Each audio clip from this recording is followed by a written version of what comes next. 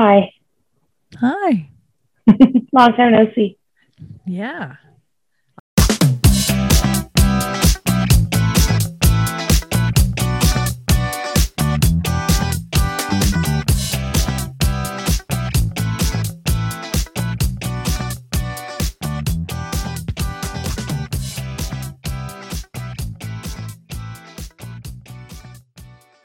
We have microphones. I'm sitting on a squeaky chair. This is we're doing a selfie right now. It's perfect. Yeah, it's too. Real time Watch what I'm podcasting. doing. Awesome. Yay! Oh my god. Oh man, in the little room. We're at the Hunting and Fishing Club in Bancroft, Ontario, and we're trying to get some peace and quiet away from all the ATVs and the dirt bikes and the partiers.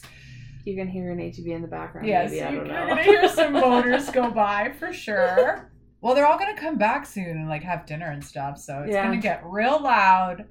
But that's okay. That's okay. Yeah, as long as there's no like hardcore music playing with lots of bass. That we should be fine. Oh well, I think we'll survive. This is we were talking before we started recording. We're putting this out for free. This is what you get. Suck it up. I've gone as far as renting equipment, like microphones and shit. Oh, so I was supposed to ask you about that. Anyway, no, it's fine. Later. We'll talk about it later. Off mic. Off mic. Yes. It's like you're gonna tell me how to not have to pay taxes, right? Off yes. mic? Yeah, definitely. Wink, wink. What was I gonna say? So happy Sunday. Happy Sunday. Happy Sunday. How are you feeling? Pretty good. Not bad. Yeah. Although yesterday I was like, the baby's not kicking as much. And then I woke up this morning and he was like, kick, kick, kick. Having a wrestling match, so, yeah. It's weird because I'm at that point, I'm 25 weeks now. So, well, almost 20. I'm like 2 days away from 25 weeks. I'm rounding up. But like, apparently the movements don't get like as regular until 28 weeks, which is when you're supposed to count the kicks. Count? Which is anxiety inducing in my opinion. Like, what happens if he doesn't kick 10 times in 1 hour? Oh, is that what it's supposed to be? Yeah, so I think you pick like, I don't know, my midwife is going to tell me from Googling. It's like you pick an hour where he's most active during the day and you just kind of count. Okay. Which at 25 weeks he can't really do that yet. So okay. Yeah. Okay. But yeah, wow. Do you have if we're working on a name? We do. We have 2 names. Okay. Secret names. Oh, no. I don't expect you to tell me the names right now. But, well, one of the names I told my dad, and my dad's like, that is a terrible name. I'm like, okay, thanks, Dad. Love you. Oh, man. Why ask him, eh? Yeah. Well, he's very honest. He's great, so. But honestly, yeah, I think, like, our thinking is we have these 2 names that we really like. Okay. So maybe we'll meet the baby and be like, you're definitely a blah, insert blah, blah. name here, or you're definitely a insert name B here, okay. or neither of those names exactly. You'll be nameless. We will call you Boy for the next 3 weeks. Yeah, or you could be like a Kathy. Who knows? Perfect. Exactly. Anyway. Whatever. Or like a Sealy, maybe. I don't know. Oh, that's not one of the 2. No, I wouldn't think so. That's pushing it. What was I going to say? Oh, you texted me earlier this week about being in this horrible meeting. Oh my god. You're like, save it for the pod. I forgot. Oh my god. Yeah. So I was talking to you? Yeah. No, I don't know. I think so. Accountants get a bad rep. I think a little bit for not being. They're like the dentist of money. Exactly. Well, yeah, not social. I'm a social person. I'm actually not. Mark has made me more social. But yeah, I sat in a room with my coworkers and we didn't really talk for like an hour on our lunch break. What? Yeah. But where do you work? Can I ask that? Do you want that to be known? Yeah, that's fine. Well, maybe I won't say the name of the accounting firm, but I work for an accounting firm like Midtown Toronto. Okay. Yeah, so I do like, I'm a chartered professional accountant, like, chartered accountant. Yes. So you'll always have a job. Yeah. Congratulations. Yes. There are 2 certain things in life. I thought about getting my CGA, not like when I was young and fresh like you. I'm too old to do it now. You're never too crazy? Oh my god. Just that one, I think there's one course on statistics or something. I think I would pull my eyes out of my head probably. Yeah. I like numbers, so I feel like that helps. But like put me in like a history class and I'm just dying. Oh, I like history class. But I like numbers too because they're like, I don't know, I don't mind math and all that. It's just practice. Yeah. No, 100%. I've done bookkeeping and accounting for a wine agency for like 7 or 8 years. Oh, that's so cool. So I'm familiar with general ledgers, and debits and credits, and profit and loss, and balance sheets, and that's awesome. Yeah. Okay. This goes on a list of things I didn't know about. We can talk accounting. I'm not foreign. I also used to work at an accounting firm in an administrative capacity in Midtown. That's so cool. It was mainly, I don't know if I'm allowed to say this, but mainly a Jewish firm. It was like a run by I feel like that's a bunch lot. of Jewish you're allowed to say people. that. A bunch of Jewish kids worked there. Yeah. It was great. They were very social. Yeah. We had, at lunchtime, we would play, oh God, what's that magazine card game? Not Mad Libs. That's not No, it's called not What Me Worry, but it's anyway, Mad Cards we used to play. And that's fun. It took me forever to learn how to do it, but it was fun. I felt like I got adopted into the cool club because I started playing cards with everybody. Yeah. I joined the softball team. That's I was doing awesome. all that. So yeah, they were fun. Our firm, we go golfing maybe once every so often. Right. People at the firm very friendly. Right. Super nice. A lot of them have families. Mm-hmm. There's only 11 of us. Oh, it's small. It's small. Yeah. This one was had 200 people. Yeah. So we're considered small to medium sized still because there's sole proprietors that are one dude running his own show with an assistant. Mm-hmm. So we're definitely bigger than that. Right. But yeah, I don't know. Everyone's very friendly. Mm-hmm. Not the most talkative on occasion, but that's fine. Sorry, how are you doing? I didn't even ask. Who cares? What was I gonna say? Oh, we went to the lake yesterday. Okay. It was a huge party at Pritchard on the property here, just so listeners know, at the Hunting and Fishing Club. It's 1,100 acres. And on the property they have this big lake called Pritchard Lake. And there was a huge party down there. So everybody hopped on their ATVs, went down. You don't understand. You weren't there. No, how prepared they were. I heard. The Gigantes brought washing tub barbecues. He had a special rotisserie pig roaster made out of stainless steel. Okay. And so they roasted a pig. They had 3 things going with chicken and sausages and bacon and chili and jeez. It was insane. I had no idea. Unbelievable. We showed up. I dirt biked there with Greg. And this is only basically my second time riding. Okay. And it was a little scary. Yeah, that's a very scary route. As a pregnant person, I'm maybe I don't go to Pritchard. That's a little rough for you. Yeah.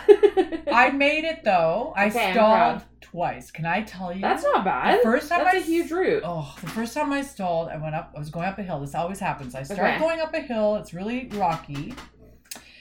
And I'm always in too high a gear. So I try to gear down, and then when I try to gear down, I stall, and I'm stuck halfway up the hill, and I started swearing like a sailor, right? I was going fuck, fuck! And Irene Breitz comes up behind me. She's got John Carlo, her son's girlfriend's son. He's 7 years old, and I'm swearing like crazy. So mad. And Irene's like, are you okay? And I started going, wow, I must sound insane. Because I was so angry. Yeah. I got so frustrated. So then Greg came down, started the bike, rode it up the hill for me. Yeah. Fine. Second time I saw was in a big, deep puddle. There was lots of big, muddy puddles. Yeah. I was so mad. When you're stuck in a puddle, that's not great. But I managed to start it and go, and it was perfect. Fine. It was fine. But wait, we're there all day. We're there for 6-7 hours. Something ridiculous like that. Yeah. It's kind of cold. It's kind of raining. At one point, there was 3 drunk guys trying to put a tarp up so that we wouldn't get wet. And then Greg's fishing. There's a dance party happening on the dock with all the girls. Yeah, I saw the Macarena. Yeah, exactly. And little Nathan in the middle of all these girls. He was loving it. Nathan, what is he? 7? I think 7. Surrounded by women screaming. He was getting all this attention, just lapping it up. And then I was like, saying to Greg, I was like, let's go. Like, I'm scared of going back. Like, I'm worried about the drive back because I don't know. Plus, it had been raining. It's going to be slippery. Anyway. Yeah, you don't want to go back in the dark. We go when Greg wants to go, okay? He's on Delent's time. Yes. So we all leave together. Walking up that hill is a bugger. Yeah. And it's terrifying trying to ride a machine up that hill. If you... Do you park yours at the top? We parked at the top. So that's smart. Yeah. Last time I went there, and I was like 10 weeks pregnant. Not smart. No. We drove down with our ATVs. So steep. And I thought for sure our ATV... we rode 2 separate ATVs. I thought for sure they were going to go flying backwards. Yeah. No, I'm not interested in that. This is a very steep hill.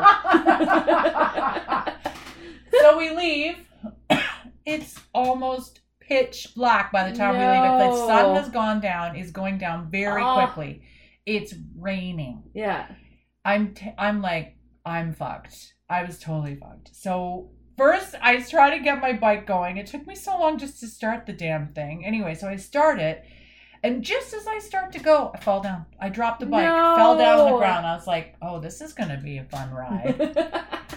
So then I was nervous from the get-go. Yeah. So then I get on my bike and I start going. Anyway, it was a nightmare. Oh my God. At one point, I started crying. Yeah. Because I was so terrified. And I was you're in the dark on a hard trail. I was trying to calm down. Yeah. But I was so upset. I was so mad at Greg. Yeah. I yelled at him. I said, you're a selfish... I Yeah. was like, I told you I wanted to leave 2 hours ago, and now I got to drive in the rain and the pitch black. 2 hours. And I don't know what I'm doing. I'm scared shitless, and you got me doing this. I was so angry with him. Yeah. And he just stood there, yes. Yes, dear. Yes, honey. And then Allie, my stepdaughter's like, yeah, Kelly's not wrong. Because I'm not wrong. Anyway, I made him come and help me because at one point we had to go down this steep, rocky part. And I stopped and I was like, I can't do it. I'm too scared. Yeah. I thought I was going to fall. And I was like, I'm going to fall. You have to get the bike for me. I was crying. I can't even imagine on a bike. Like on an ATV is scary enough. Oh my God. It was a nightmare. Yeah. And then near the end of the trail, Michael came behind us with his ATV and he was lighting the way for us. Yeah. So I was so grateful. Oh my God, yeah. Anyway, so then we went to wash our bikes and I didn't fall down again. Like I stalled a couple more times. Yeah. And then Greg was mad because every time we're going down a hill, I do this thing where I hold in the clutch or go into neutral and kind of go slowly and brake, and because I don't want to go fast. Yeah. Because I'm not safety first. I'm not familiar with the terrain. Yeah. It's terrifying, you know. And it's apparently that. Not as a 25-week pregnant person, I have not been on the trail in 15 weeks, but I heard that it's kind of washed out in some parts because we've got so much rain. Some parts, it's muddy, deep puddles, and then there's parts where there's smooth rocks, which is what I'm really scared of those. Scary. Yeah, that's really scary. Very slippery. So, anyway, very humbling, terrifying. I came back, all the muscles in my upper body were like, I was so tense. Oh, yeah. I was like holding on for dear life the whole time. Anyway, we made it. And everyone was like, we made it. Oh my God. And then Michael came. We were washing our bikes. He came to wash his ATV and he's like making jokes. Yeah. It's like, well, Kelly, you weren't wrong. Like, you asked him to leave 3 hours ago. I was like, yeah, I did. You're right. Anyway. So quite a few people heard. Well, I appreciate Michael because he's also married to a Delent. Yes. So he's like an outsider, so he can see all the same things I see. He's a fellow... Wait, no, he is he Slovenian? Yes, he's definitely Slovenian. I was going to say a fellow non-Slovenian, but we're non-Slovenian. Yeah, you and I are non-Slovenian, so... We understand. There's a few of us up here. Anyway, that was my humbling. Otherwise, my week, who cares? You know, work, whatever, exercising. That's so intense. But the dirt bike ride.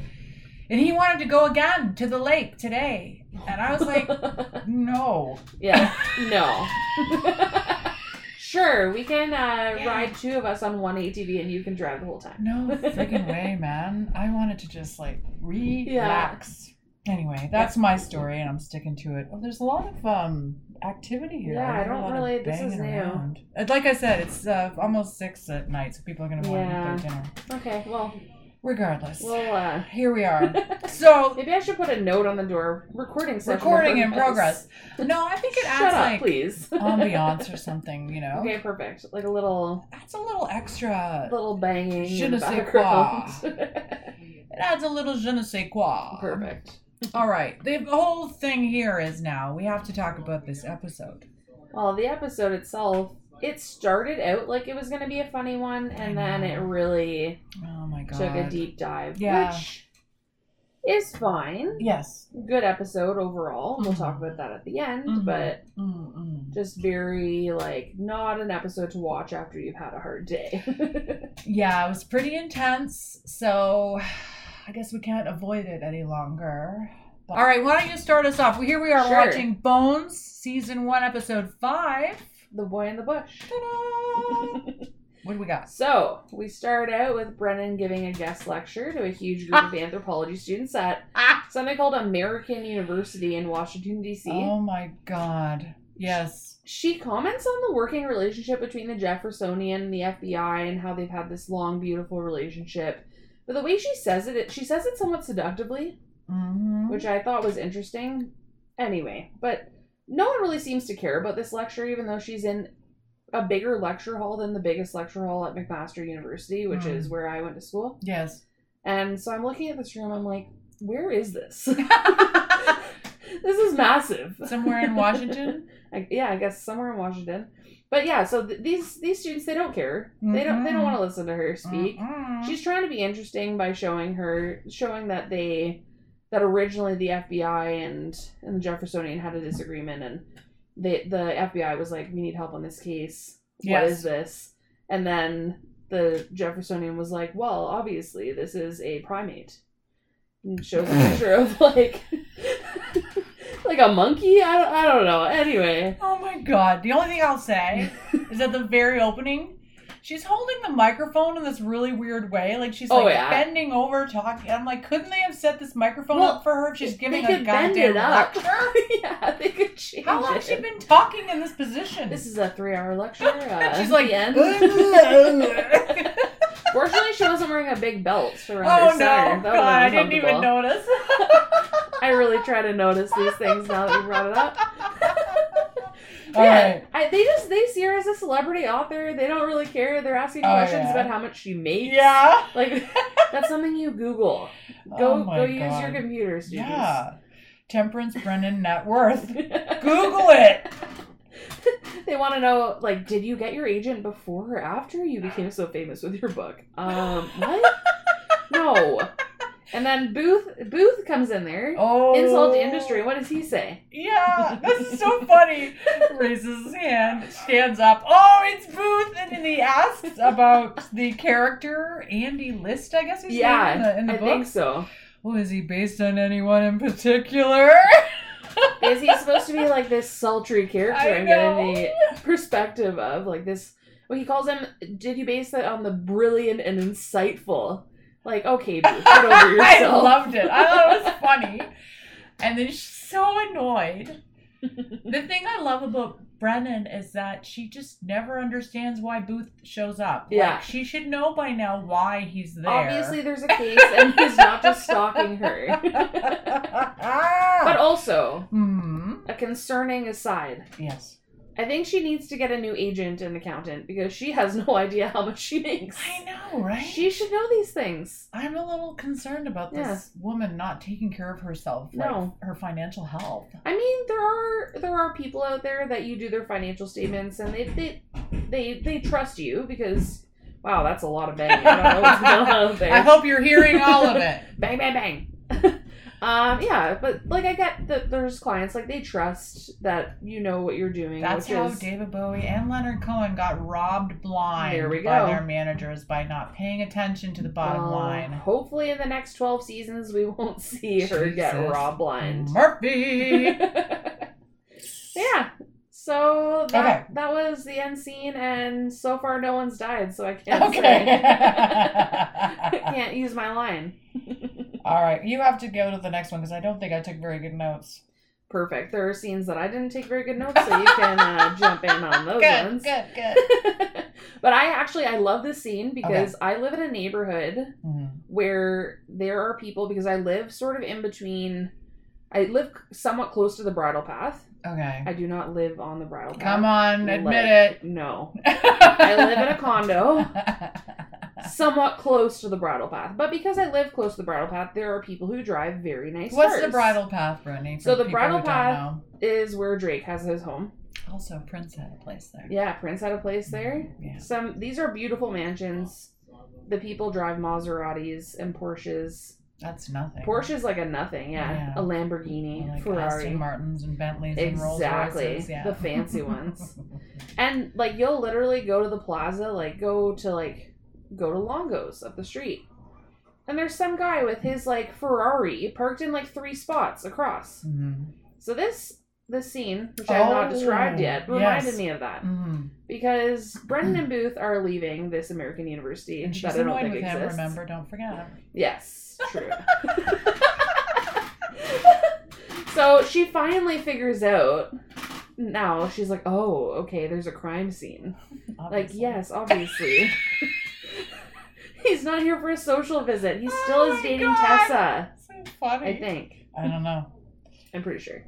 Anyway, so they're walking to the parking lot, and she finds out that that someone called in the potential remains of a missing boy.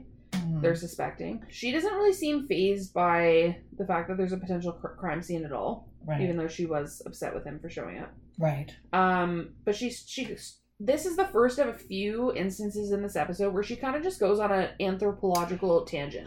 Thank you. I'm like... Loves the suburbs. Also, thanks, Captain Obvious. Yeah. Like, she's saying stuff like, yeah, I know, Brennan. You don't need to explain why the suburbs are a thing. Exactly. I've heard of the suburb of Pickering. Ooh. Crazy. So she's like talking about how, and I wrote it down, suburbs are a creative community, a modern utopia with their own mores and rules. You wrote that down. Yeah, because I thought it was so ridiculous. Good. Like, get it together. I ignored all of her rants. I love her rants. Anyway, but okay, so then I'm going on a tangent. I'm having Brennan. So they finally get to the parking lot. Brennan is like, oh yeah, my publicist bought me this beautiful new car. Booth was incensed. He's like, where the hell did you get this car? Exactly. He's like, what? And then he's like, you're parking like an idiot. I wrote in my notes, she's parking like a senior citizen in the beaches. 100%. 100%. People don't know how to park down on the beaches. It's a neighborhood in Toronto. They're very entitled and they take up like 3 spots. It's very bad. Yeah. My sister-in-law lives down in the beaches. Mm-hmm. I love that area. I love to visit her. Yeah. And her husband and our nieces and nephews.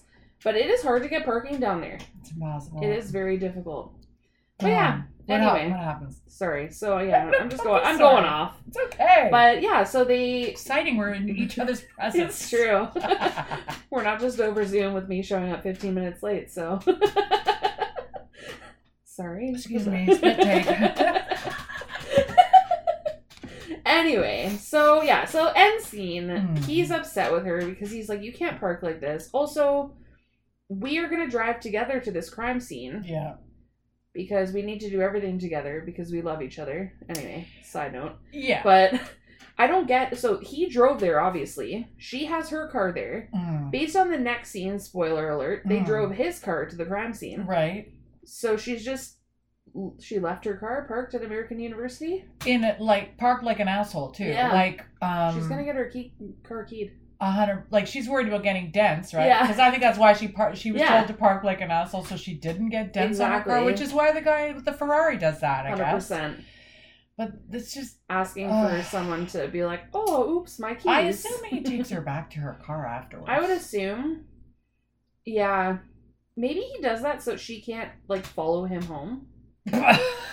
Show up at the door with Tessa. Like, hey, I'm here. I have no idea. I'm sure they worked it out somehow. Yeah. What's the next scene? Anyway, sorry. So that was scene 2. We're on to scene 3. Oh, God. Oh, only scene 3? Come on. I know. I think there's around 30 scenes this time. I didn't fully count them out. I'm sorry. I'm letting you down. You're really slipping. I am. It's not good. We just started and you're already slipping. I know. What happens next? They head to the crime scene that's at a mall or in a field behind a mall. Somebody called in an anonymous tip that a child's corpse is there. So already we're in for something probably a little bit more intense than usual. Yeah. And here's a character that I was disappointed we didn't see again, but this cop, I really liked this cop that they encountered at the scene. He was holding down the scene for them before they showed up. So he shows them to the scene and he asks Brennan why the cops in her books are so one-dimensional. This is where I was like, Zach and Brennan are no fun because because I know what the cop is saying. Yeah. He's like, why are they so what? Like, why don't you make them more of a full character? Exactly. So Zach and Brennan mansplain to the cop what one-dimensional versus two-dimensional is. Which, did you write that down too? I did. Okay, what? One-dimensional. One moment, please. One-dimensionality exists only in theory as a mathematical value. Oh my god. But, so Brennan's like, oh, you mean two-dimensional? Like, I know. We know what he means. The cop was as flabbergasted Get as over I was. it. I was like, he has this look like, all right. Meanwhile, she just explained 2 seconds before about how adolescents and pre-adolescents tend to seek their own space. Like, she's explaining why teens lash out. Like, I was like, why? Sorry, my chair is your chair's really squeaky. I'll just stop moving. No, you just try to like move really slowly. Okay, there we go. I'm done. Yeah, that whole rant about teenagers. Yeah, which was like 3 seconds before he asked this question. So it was like, really?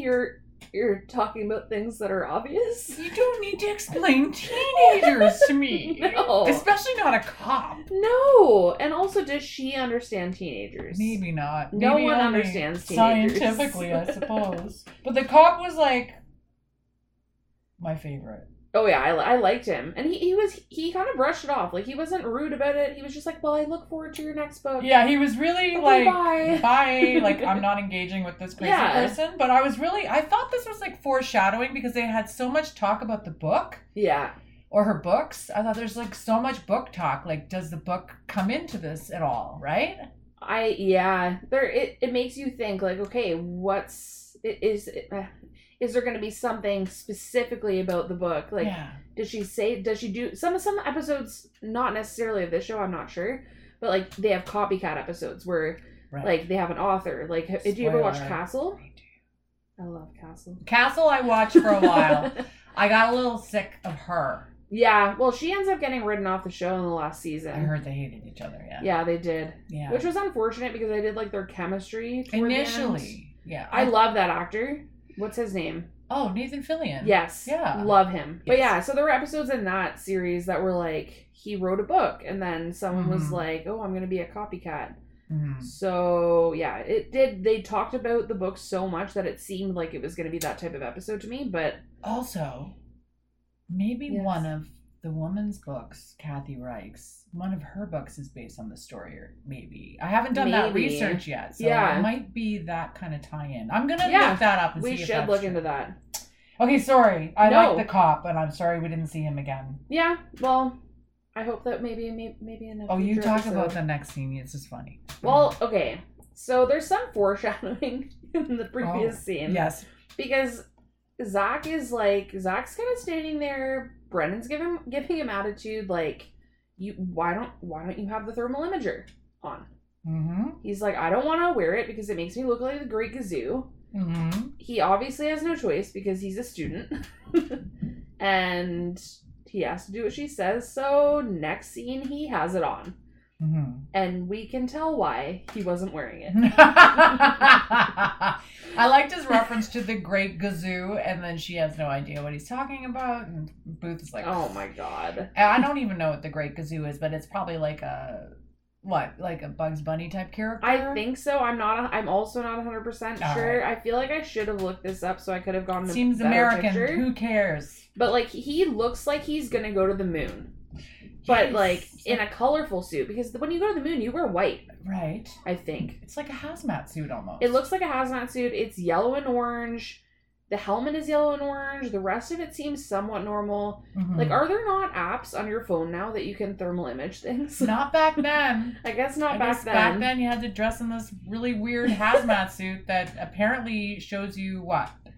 I guess, like, just a bunch of heat imaging, so you can see, like, if there's things like maggots crawling on a body, or, like, a body just, like, a recently deceased person is laying there.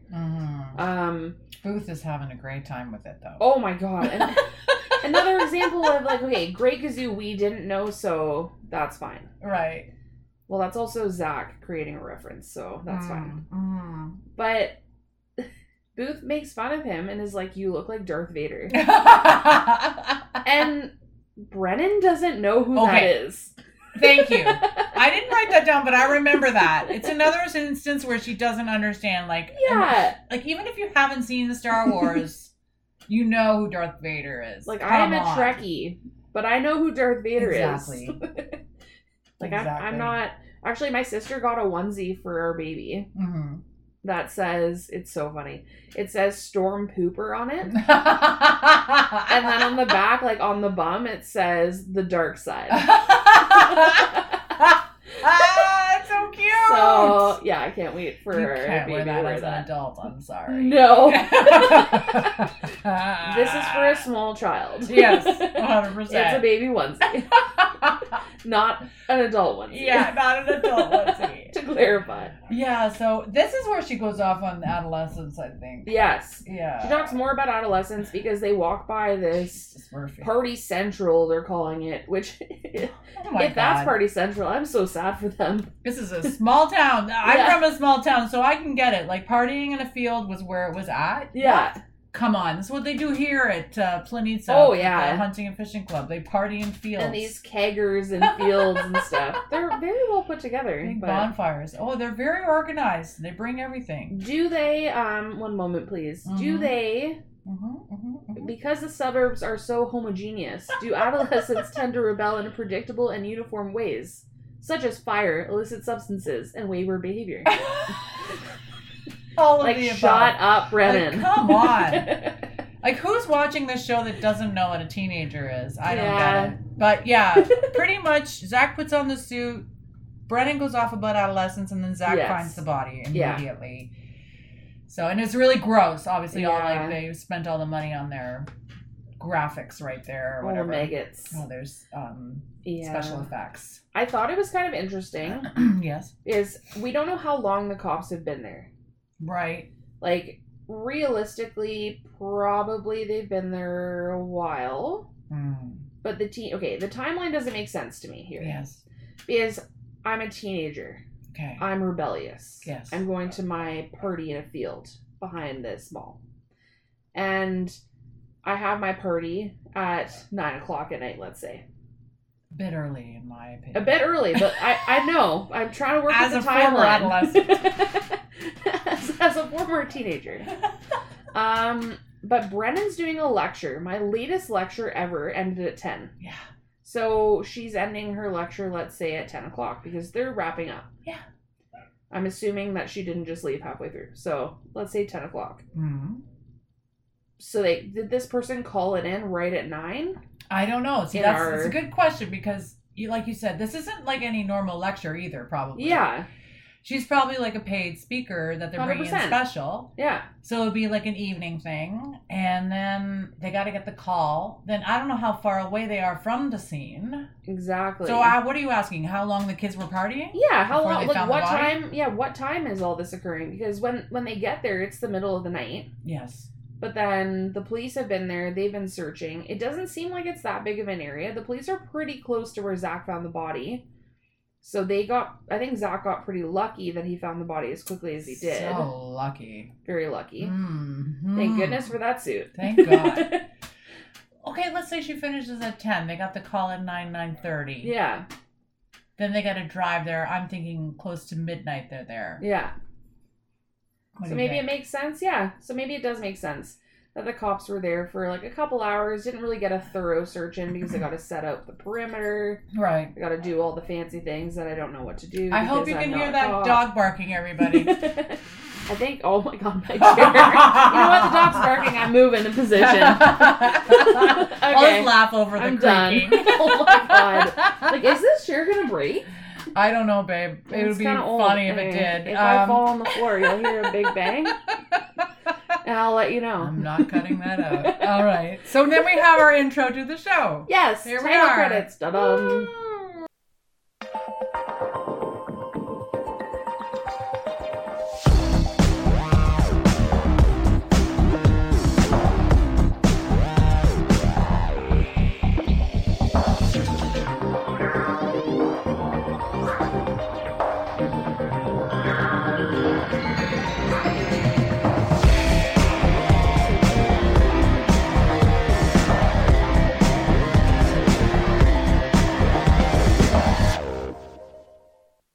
Okay, right. So we're back at the Jeffersonian Medico-Legal Lab. Mm-hmm.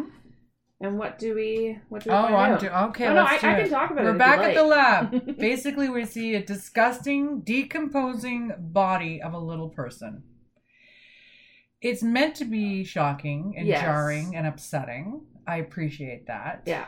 But I was waiting for some lightness, and it didn't happen this whole episode. So, spoiler, it doesn't get any better. So we see the dead kid on the table in this cold clinical room.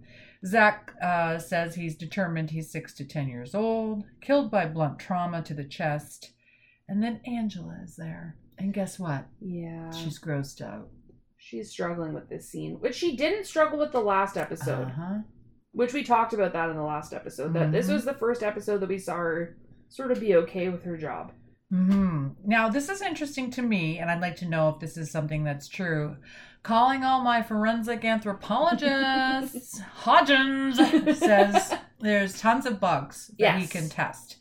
So he says based on the bugs, and the kid's only been dead for 36 to 48 hours, which is crazy to me. But he says the bugs are just having a field day. Yeah, it seems odd to me. Well, maybe because he was found in a field, so the bugs it was easier for them to access the body. Yeah. But this body looks like it looks like skeletal remains, basically. There's not much left on this body. Looks weeks old. Yeah, it looks weeks old. Yeah. So what I would imagine is weeks old, because I do not know. I have no idea. I'm guessing. I have no idea. So that's an interesting factoid, I suppose. So Brennan immediately figures this is where it gets heavy. And this is where you know you're on the train. So I'm just going to say, before we start talking about this stuff, content warning, there's some, I guess, like sexual abuse discussed in this particular episode. So, which is definitely, it's hard enough to have an episode about a kid passing away. Right, and they got to add this. Then they add this on top. Yeah. So Brennan figures that he was sexually assaulted because his clothing was intact and set away from the body. Yeah. Which is another detail.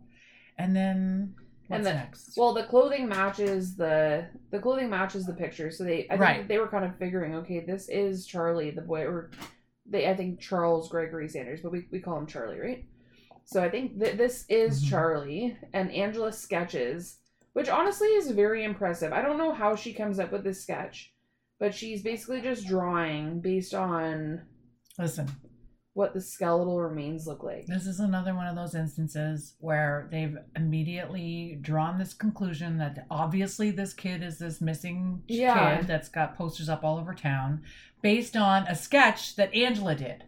Yeah. And I'm like, where's the DNA, guys? Like, that's the thing. Anybody taking any DNA tests here? Get a brush or get a whatever. Something. Yeah, dental records. Yeah, it seems odd that it's like, okay, the clothes this is definitely Charlie. They automatically Angela say it is. A professional artist. Angela's the one who just, because she just automatically sketches it. Yeah. It bugs me. That does bug me.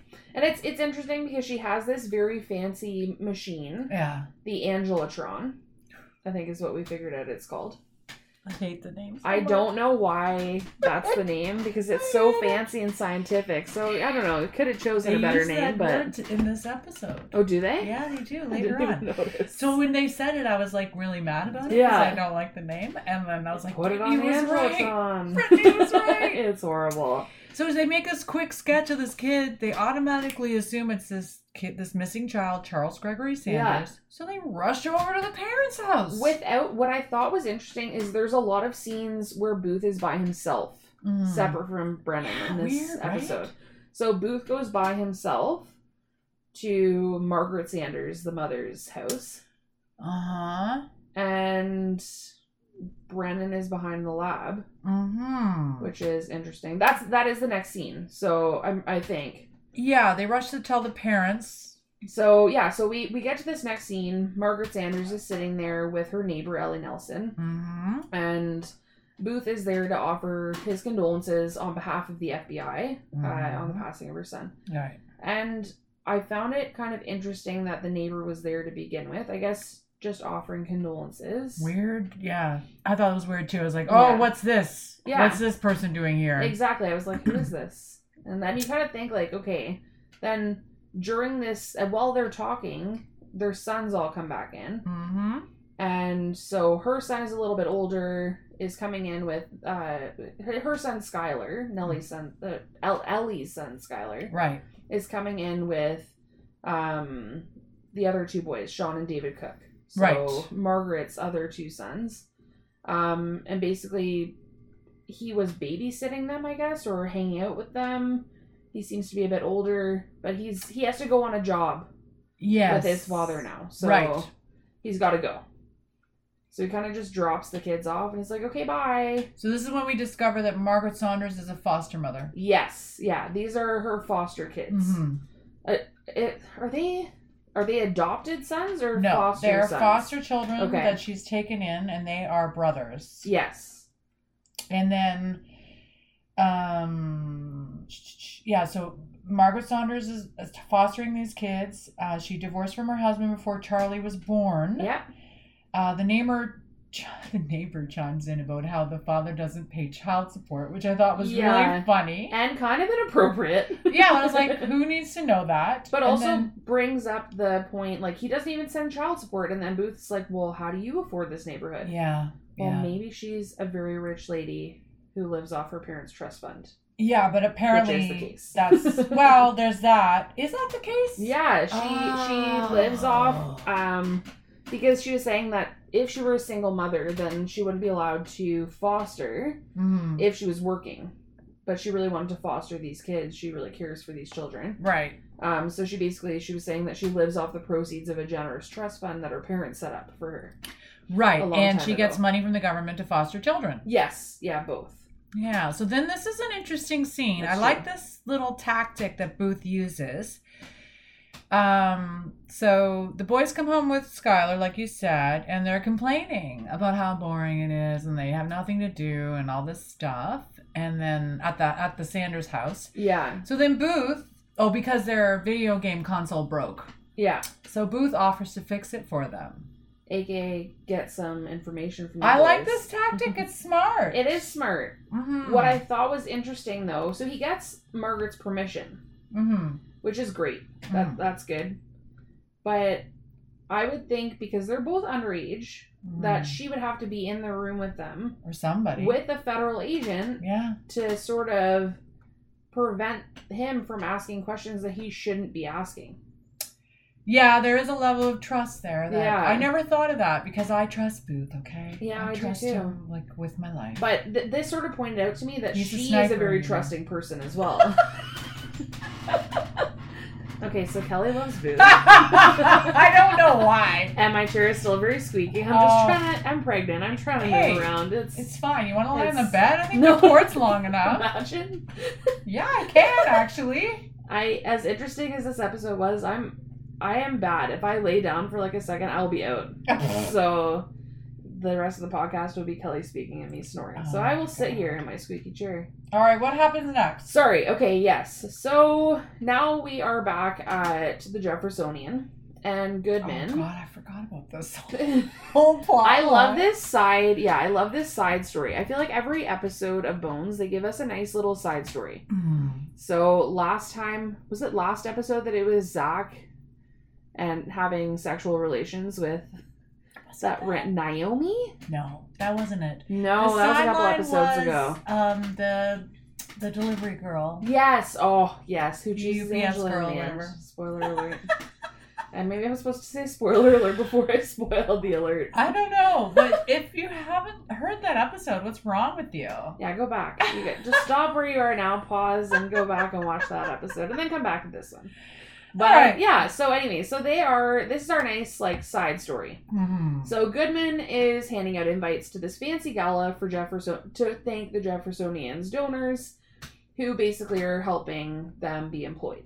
Right. He's handing them out to the Squints and Bones. Yes. So Brennan, Angela, Zach, and Hodgins. Mm. Hodgins! Hodgins! There we go.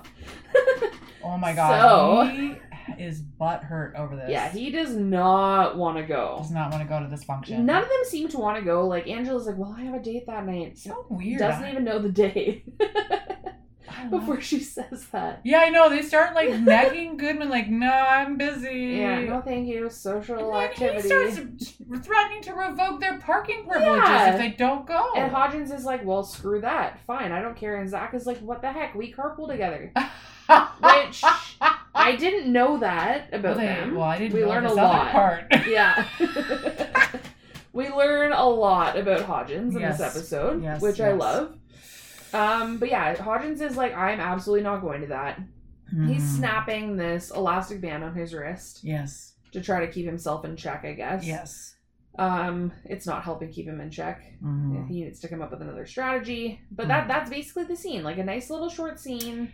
Yeah, here's our big plot line. Yes. They don't want to go to this fancy thing where they get a free dinner, free drinks, dancing, they get to dress up. I would love that. Thank you. I'd be like, somebody take me out already. Little do they know we'll be stuck inside for a year and a half and a few years. What's the next? Oh, so now we're back with Booth and the boys. Yes, and this is another very short scene where this is one of those scenes that I think the writers sort of try to direct us to start thinking, is one of these boys guilty? Mm-hmm. Because Booth is kind of sitting there helping with the video games. Sean and David Cook are like, do I need to include their last name every time Probably not. Probably not. I don't know. That's how I wrote it down. The brothers. The brothers. So he's helping with the video game, and he's like, so I'm just going to build some rapport with you. You have a girlfriend? They're like 8 and 12, maybe. So not even 8, 6. Cute. It's very, very cute. It was cute. So it turns out Sean doesn't have a girlfriend, but David does have a girlfriend. The older of the brothers. The older. Her name is Layla, and that's all we find out about it in this episode. But it seems like David's hiding something. He didn't say it then? You didn't tell them that? I think they just find out that he has a girlfriend? They find out he has a girlfriend. No, there's this, in 2 more scenes we talked to him. Okay. Yeah, and then we find out a bit more. Where they're Thank God you numbered those scenes, because I'm right? all over the map. I'm just going to fall apart when I stop numbering them in a couple pages here. I don't know, man. Booth leaves the house and starts joking around because they asked him if he had a girlfriend. Yes. And he said yes, and I was like, oh, he's going to talk about Tessa! I thought so too, and then he just goes off. Oh my God! Yeah, she has 1 tooth. Yeah, like crazy arms or whatever. Like, he starts making jokes about it. Laughs it off. And I'm like, wait, is he still with Tessa? I know, we don't know. Inquiring minds want to know. Yeah. Okay, here we go. Back at the lab. I call it the JI, the Jefferson Institute. Perfect. Or Jeffersonian, sorry. Much easier to type out. And I wrote this out. Zach is about to boil the boy. Oh my God. So this is also a good learning moment for him, I suppose, because Brennan, initially she's a total dick to him. And he's really upset about having to do this. Like, he's really uncomfortable with the whole situation. And she's telling him, like, focus on the science and stop being emotional. And then Zach actually had an appropriate reaction to her. Yeah. Like, he actually was like, kind of passive aggressively like, yeah, okay, Brennan, you unfeeling sociopath. Like, I'm sorry if I am weirded out about boiling this kid. Yeah. Like, it's affecting me, you know? Like, oh, I'm just supposed to get over the fact that I have to do this to a young boy. Yeah. Yeah, I thought, so her approach, I think because he kind of did that, has sort of stood up and was like, this isn't normal. Yeah, he stood his ground, which and he's not normal, so good for him, finding some normalcy. Right. What is normal? Anyway. Side episode to come. No, I'm just kidding. I'm looking at Brittany's. She has this tiny room at the hunting and fishing club, and Tiny normal room. there's a hole in the wall that has a small, even smaller than a small fridge. And it looks like a safe. Like when I first came in here, I thought it was a safe. This is where we store all of our money. No, We have some pop in here. Okay. Yeah. And that's and pickles. road pops and I pickles. love pickles. Yeah, we got Yeah. them. Road pops and pickles. Yeah, so- in the safe fridge. Anyway, I'm sorry I interrupted you. No, it's okay because I don't I wanna was just talk going about off this on a kid tangent. anymore. It was so sad. Okay, we gotta move. Okay. Let's go. Yes. So yeah, Zach's struggling to work. Brennan needs to be a bit more empathetic, but because he sort of stands up for himself a little bit, she does sort of step back and go, okay. Yeah. You know what? Here's some tips. There's a moment. Try not to use the victim's name. Yes. Like, she kind of gives him a few pointers to try to help distance himself from the victim. Yeah. As opposed to, like, making it sort of not to be insensitive, but making it sort of like, okay, this is another victim. Well, the point of their being there is they're trying to help find out what happened to him. So you have to detach emotionally and be able to like look at the facts and try to be clear-headed in your decisions and how you go about the science of it, right? Exactly. So you can't let your emotions get in the way, basically. Yeah, so she tries to she realized her mistake by being so cold. And so she starts relating to him this story. Yeah. This insane story. And I wonder if the woman who this is based on was at this place. Yeah, I don't know. And have you seen the movie Waco? No. I haven't either. Maybe we can watch that movie sometime. Oh, that'll be one of our bonus. But yeah, the fact that, so the insane story that you're talking about is how she had to identify the children who were killed in the fire. Yes. There were 17 kids that died in that fire, which I had no idea. Right. Again, haven't seen the movie. But that would be something that is just unbelievably difficult to overcome. Which is like, why is Brennan such a dick? Yeah. Yeah, you would think she'd be a little bit more empathetic. Be a little bit more, come on! Yeah, a little nicer. I know, right? So anyway, that was a pretty incredible story. And I'm very curious if the actual, like I said, the woman actually went there. Yeah. I would like to know more about the woman that Bones is based on. I think we're going to have to do some extra curricular research there, my friend. I like it. Sorry. So, and I got us way off track. No, but it's fine. One thing that we learned that's really important from this episode, from the scene, is that Brennan's role is a teacher to Zach. So she takes an opportunity to teach Zach something. Because he's gone over the body 3 times. Mm-hmm. He's given her the obvious things to him. So the victim's chest was struck by a heavy blunt object. He had green stick fractures on specific ribs. How the sternum was snapped. But he didn't take the time, which I wouldn't think to do this anyway. Right. Again, not a forensic anthropologist. But he didn't take the time to smell the mouth. Yeah, she suggests he smell the mouth, which is another... I love learning these things in this show. We learn these little things. So what does smelling the mouth do? So by smelling the mouth, that gives them an opportunity to smell if there was any chemicals on his breath, which may help to identify any sort of anything like chloroform. Yeah. Anything that would explain how he ended up in a position where maybe he wasn't fighting back or whatever. And naked in a field behind a mall. Exactly. Like maybe somebody did something. Exactly. Right. And how he was taken. So unfortunately Zach does smell something, which that is not his bread and butter. So eventually in a couple of scenes, we'll see that Hodgins gets to analyze that. Right. So she's aware that it's hard. Like it's a kid and stuff, and the circumstances are terrible. So the next thing we have, this is where Booth leaves the Sanders home. This is where we go. And they beat him at the video game, and they're making jokes about him not having a girlfriend, and that's where he talked about his monster girlfriend. She's butt ugly. She has a glass eye. Exactly. So when he's leaving, he discovers through talking with the kids that the older brother, David? Yeah, David is the older brother. Took the younger brother and Charlie to the mall So this was confusing. Tell me what I happened. went through it like 5 times. Thank you. So, because I was really confused. I didn't. So, he basically, it seems like what happened was they did all go to the park.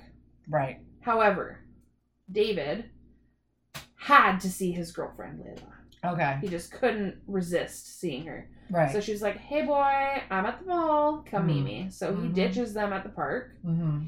And he's like, come meet me at the mall. So eventually, they do come back to the mall, but I think only David only sees Sean. He doesn't see Charlie. Right. But Sean says, no, I brought him back to the mall with me, and then we got separated. Yeah, so he didn't watch him for a second. Yeah. Kids watching kids, gone. Yeah. It's not exactly the most reliable. How old is Sean? Like 7? I just want to say right now, because we're going to get into this later, Sorry. I have no idea how old he is. That's a good question. I'm thinking like Nathan-ish, maybe a little older, like 7, 8 tops. That's exactly. Like, he's young. He's also a very good little actor. Very good little actor and very cute kid. Like super charming and just like he has something about him. I didn't look up who that actor was and if he's done anything lately, whatever. I do know that David, the actor who plays David, he's actually quite a big actor now. I can't think of specifically what shows. Okay. But I know for sure I've seen him in shows. And I think some movies. Really? So, well, we're thinking now, I guess it's been 12 years. Yeah, so they're like... Plus. They're grown men. Exactly. Yeah, exactly. So it's been a little while. I have done no research on this stuff. Yeah, so. I should have looked up. Because the second I saw his face, like, I knew for sure, like, right away, I was like, okay, I've seen this kid. Really? In a grown-up capacity. Not grown-up, but kids grow up quickly. They do, especially after they hit a certain age. It's insane how much they change. But yeah, so this is a very key piece of information. There's also something interesting happening in the background. Yes. When Booth is leaving the Sanders home, our friend Skylar is there with his father on the street. It looks like they're picking up garbage. They are going on that job. So Skylar, a couple of scenes ago, Skylar came in with the boys. And he said, I gotta go because my dad needs help. I need to go on this job. I paused it and I think that it was an extermination van. Okay. So I think he's an exterminator. Okay.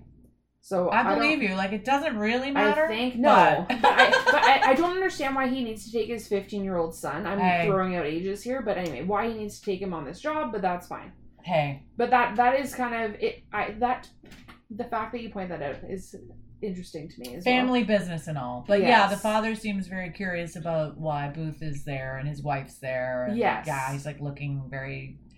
Anyway, actually, they made Skylar look very suspicious, actually. Yes, 100%, because it's almost as if he saw the FBI vehicle pull in, and he was like, okay, well, I gotta get rid of these kids, and I gotta get out of here.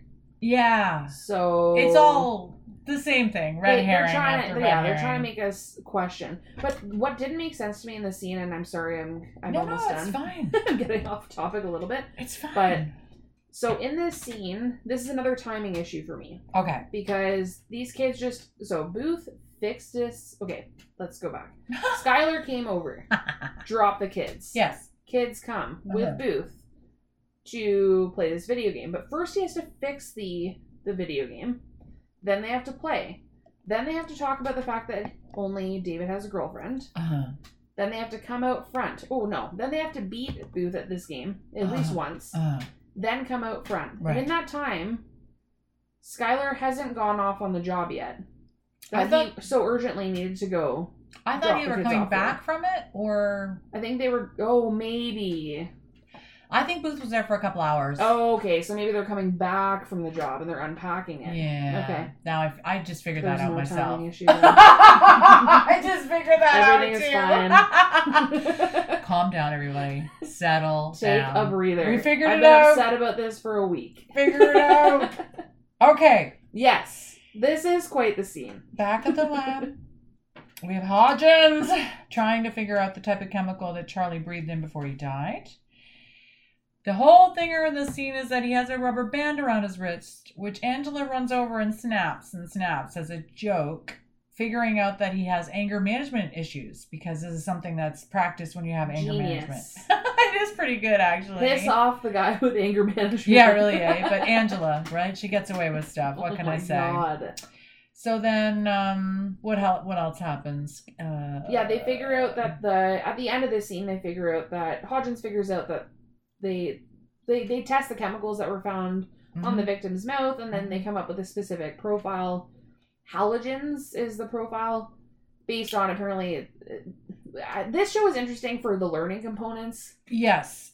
I wrote down Angela has some software set up to identify who came and went from the mall.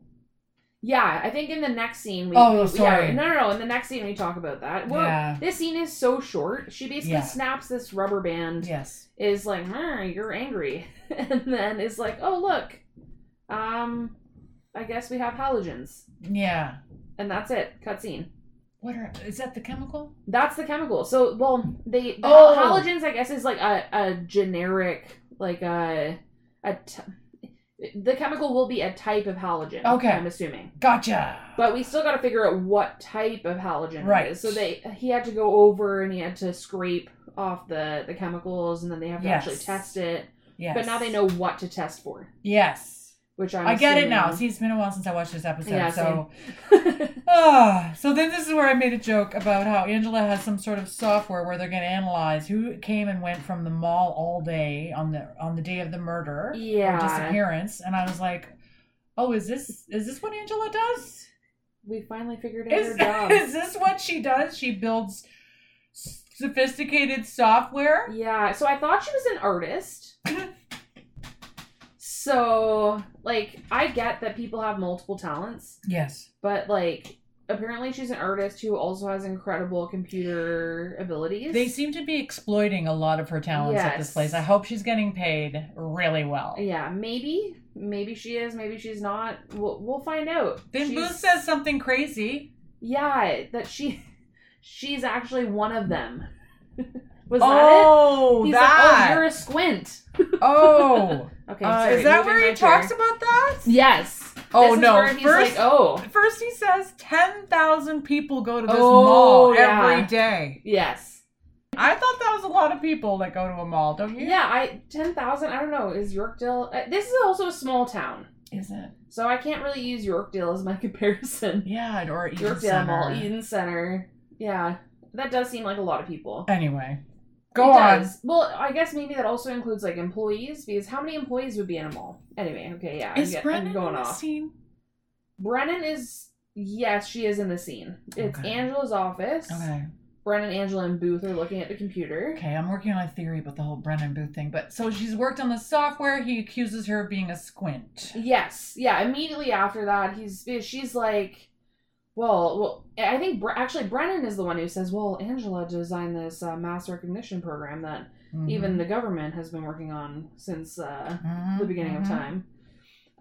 So Angela is saying, like, okay, yeah, this is what it's for. And he's going, oh, you're a squint. I know. She's kind of going, okay, like, back off, bro. I'm having a hard day. Yeah, that. And she's like, she swears she's normal. Yeah. She's like, I'm a normal person. Anyway, the software that she, I guess, invented 2 minutes ago is pretty amazing. It is. Although they want her to enhance the image. Oh, God, this is so much enhancing. I'm sorry. I'm surprised they didn't make some... Oh, they did make a joke. Because she's like, well... I think it's Brennan who's asking, can you enhance it further? Yeah. And she's like, well, I wouldn't bet a date with Colin Farrell on it. Brennan's like, oh, yeah, he's so funny. Oh, and my Angela's God. like, that's Will Ferrell. Like, Colin Farrell's the hot one. Which, okay, maybe unpopular opinion. I don't think he's that hot. He is pretty sexy. I feel like Chris Pratt is more up my alley. Oh, no, not me. No. See? Don't. He's too religious. We'll get into religion some other time, but... If you ignore his personality and just focus on his looks... Okay, there are many Chris's. There's been a major debate. That's true. There's a lot of Chris's. There's Chris Pine. Chris Hemsworth. Chris Hemsworth is Chris the winner. Pratt. Chris Pine is winning in a lot of ways because of his personality. He's a pretty boy, though. Yeah, but he's funny as hell. That's true. And he was in Star Trek, so... Also, I found out that Chris Hemsworth is married to somebody interesting. Oh. I'm trying to remember. I was shocked when I saw who he was married to, Yeah. and I was like, wow, I never knew that. That's really cool. That is cool. And I can't remember, and I'm sorry I didn't write it down, and we have no internet, so suck it up! We're in the middle of nowhere. Okay. Watching the video, and all of a sudden, boom! Yes. We see the kids. the kids. Mm-hmm. Mm-hmm. Do I need to say this one, or you seem lost? I'm looking at my notes right now. Like, where are we? Where are we? Okay, I got it. So yeah, we see the kids. Mm-hmm. However, they see that there's the bad guy that Charlie is running toward is obstructed. That you can't see him in this picture. Right. So Brennan spots Charlie. She's very good. And then the video. They're trying different angles. Right. The video gets pixelated and they can't see the images very well. And Exactly. I think there's at one point they're obstructed by a flag or something like that. What I noticed though in the scene in particular, and I think one more time, but maybe I'm wrong, Angela seems very concerned about what Booth thinks of her. Yes. It doesn't surprise me.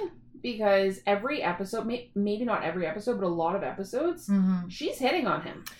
In a very not subtle way. Because she's like, hey, baby, let's get together. Exactly. But she's also like, hey, Bones, you should hook up with This is what I mean. She's all like hitting on him. And then I found her very insecure in this episode. She was insecure and she was not having a good day. No. Like, and this episode, it came as somewhat of a surprise to me because in the next scene, she's sitting down in the Jeffersonian hallway with Brennan. This is a huge surprise to me. And I was completely shocked. Yeah. But Angela is really struggling with this case to the point that she's thinking, maybe this job isn't for me.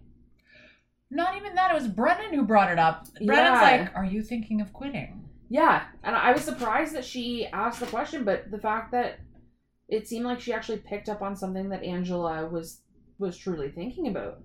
Yeah, I guess. But then Angela says something really stupid, and I blame the writing on this one. But she says she's not driven by the pursuit of justice. Yeah, that seemed a bit odd. She's a good time girl. Yeah. What the fuck is that? She's like, I used to draw naked guys. Who now I draw dead guys. says that? I'm a good time girl. I think we should get t-shirts made. Good time girl. Good time girl. Squint cat. With a picture of her. With the big belt on. Oh my god. Oh my god. She Or has just to be pictures wearing of a us belt. with big belts on saying, Yes. good time girl. I just gotta look back at my Facebook profile from a couple of years ago. I'm pretty sure I was wearing the big belts. And by a couple of years ago, I mean I wouldn't doubt it. Ago. I wouldn't put it past you. The big belts. We recently cleaned out our nursery, threw out a couple of those. Not threw them out, we donated them. But when I was donating them, I was thinking about this. I have an issue with Angela in this episode. Sorry, I'm getting way off. No, I'm just thinking about Angela because further on there's something else that comes up that I was like, what? Yeah. So yeah, when she said she was a good time girl, I had a big problem with that. I wrote it down, but I didn't even highlight it in my mind really to talk about it.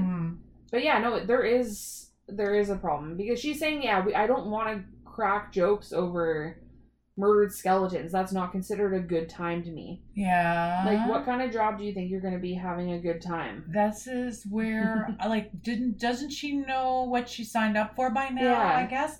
Because this is another thing I don't understand. So Brennan tries to give her a pep talk, and then Angela's like, don't even bother, man. Yeah. And she's not even sure she wants to be there anymore. And then I was like, did Brennan get her this job?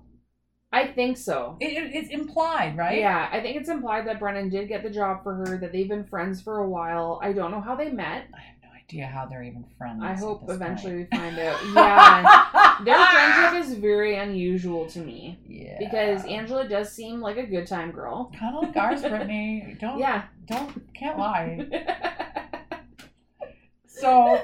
And what's the next scene? So Brennan talks to Booth and she says she's all worried that Angela might quit. Yeah. So what does Booth say? Oh, because she's human? Yeah. Like, what? No. But he starts talking about her like he knows her. Yeah, and also Star Trek reference. They gave one Star Wars reference and now they're talking about Planet Vulcan. What was the Star Trek reference? He says that Angela's not from the same planet as them, from planet Vulcan. Wow. Like, are you a Trekkie or are you into Star Wars, I Booth? want to know that. That would be good to know. It would be good to know. We'll have to ask David when he comes on our show. Oh, all right. My dream. It will be. We're going to have him, damn it. Yes. So yeah, my problem was he says that he starts talking about her like he knows her. And he says that she's sensitive and likes Jello shots. After she likes puppies and kittens and Jello shots and dancing on bars, that went from 0 to 100. I'm like, what? Yeah, no. She gets no respect, this girl. But how does he know that she dances on bars? Exactly. Is this something that they do behind Brennan's back? Yeah. Okay, let's move on. Yes, okay, sorry. So we're with Zach now. Mm-hmm. We are looking at this skeleton. Obviously, it's emotionally affecting Booth, having to see this little boy skeleton laying out here. Mm-hmm. We do find out something very, very interesting in this scene. Mm-hmm. And I counted this all as one scene. There's some changes in who the characters are in this scene, but for the most part, this whole scene is centered in the lab. So this counts as one scene. But we learn that potentially Margaret Sanders may not be Charlie's biological mother. Duh. Dun, dun, dun. Dun, dun, dun. Okay.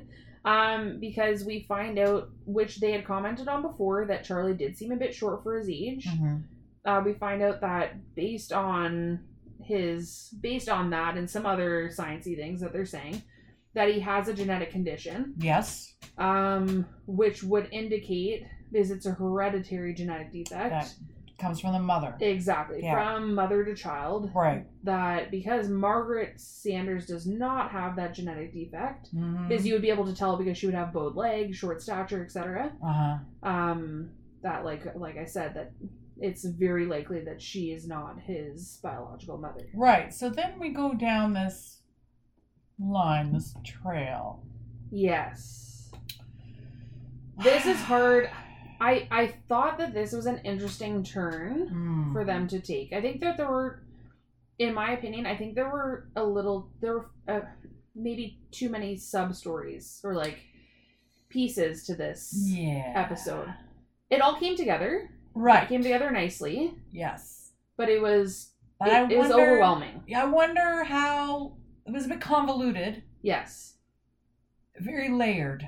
Yes. And I think that's just the way Bones is right now. Like, they're just trying to add some kind of, like, layers and depth, right? So they're adding these little bits and pieces, which, you know, in truth, life is complicated and there's always something going on, you know? Exactly. So we find out, so she, what's her, Margaret? Margaret, yeah. Sanders. She gets brought in for questioning.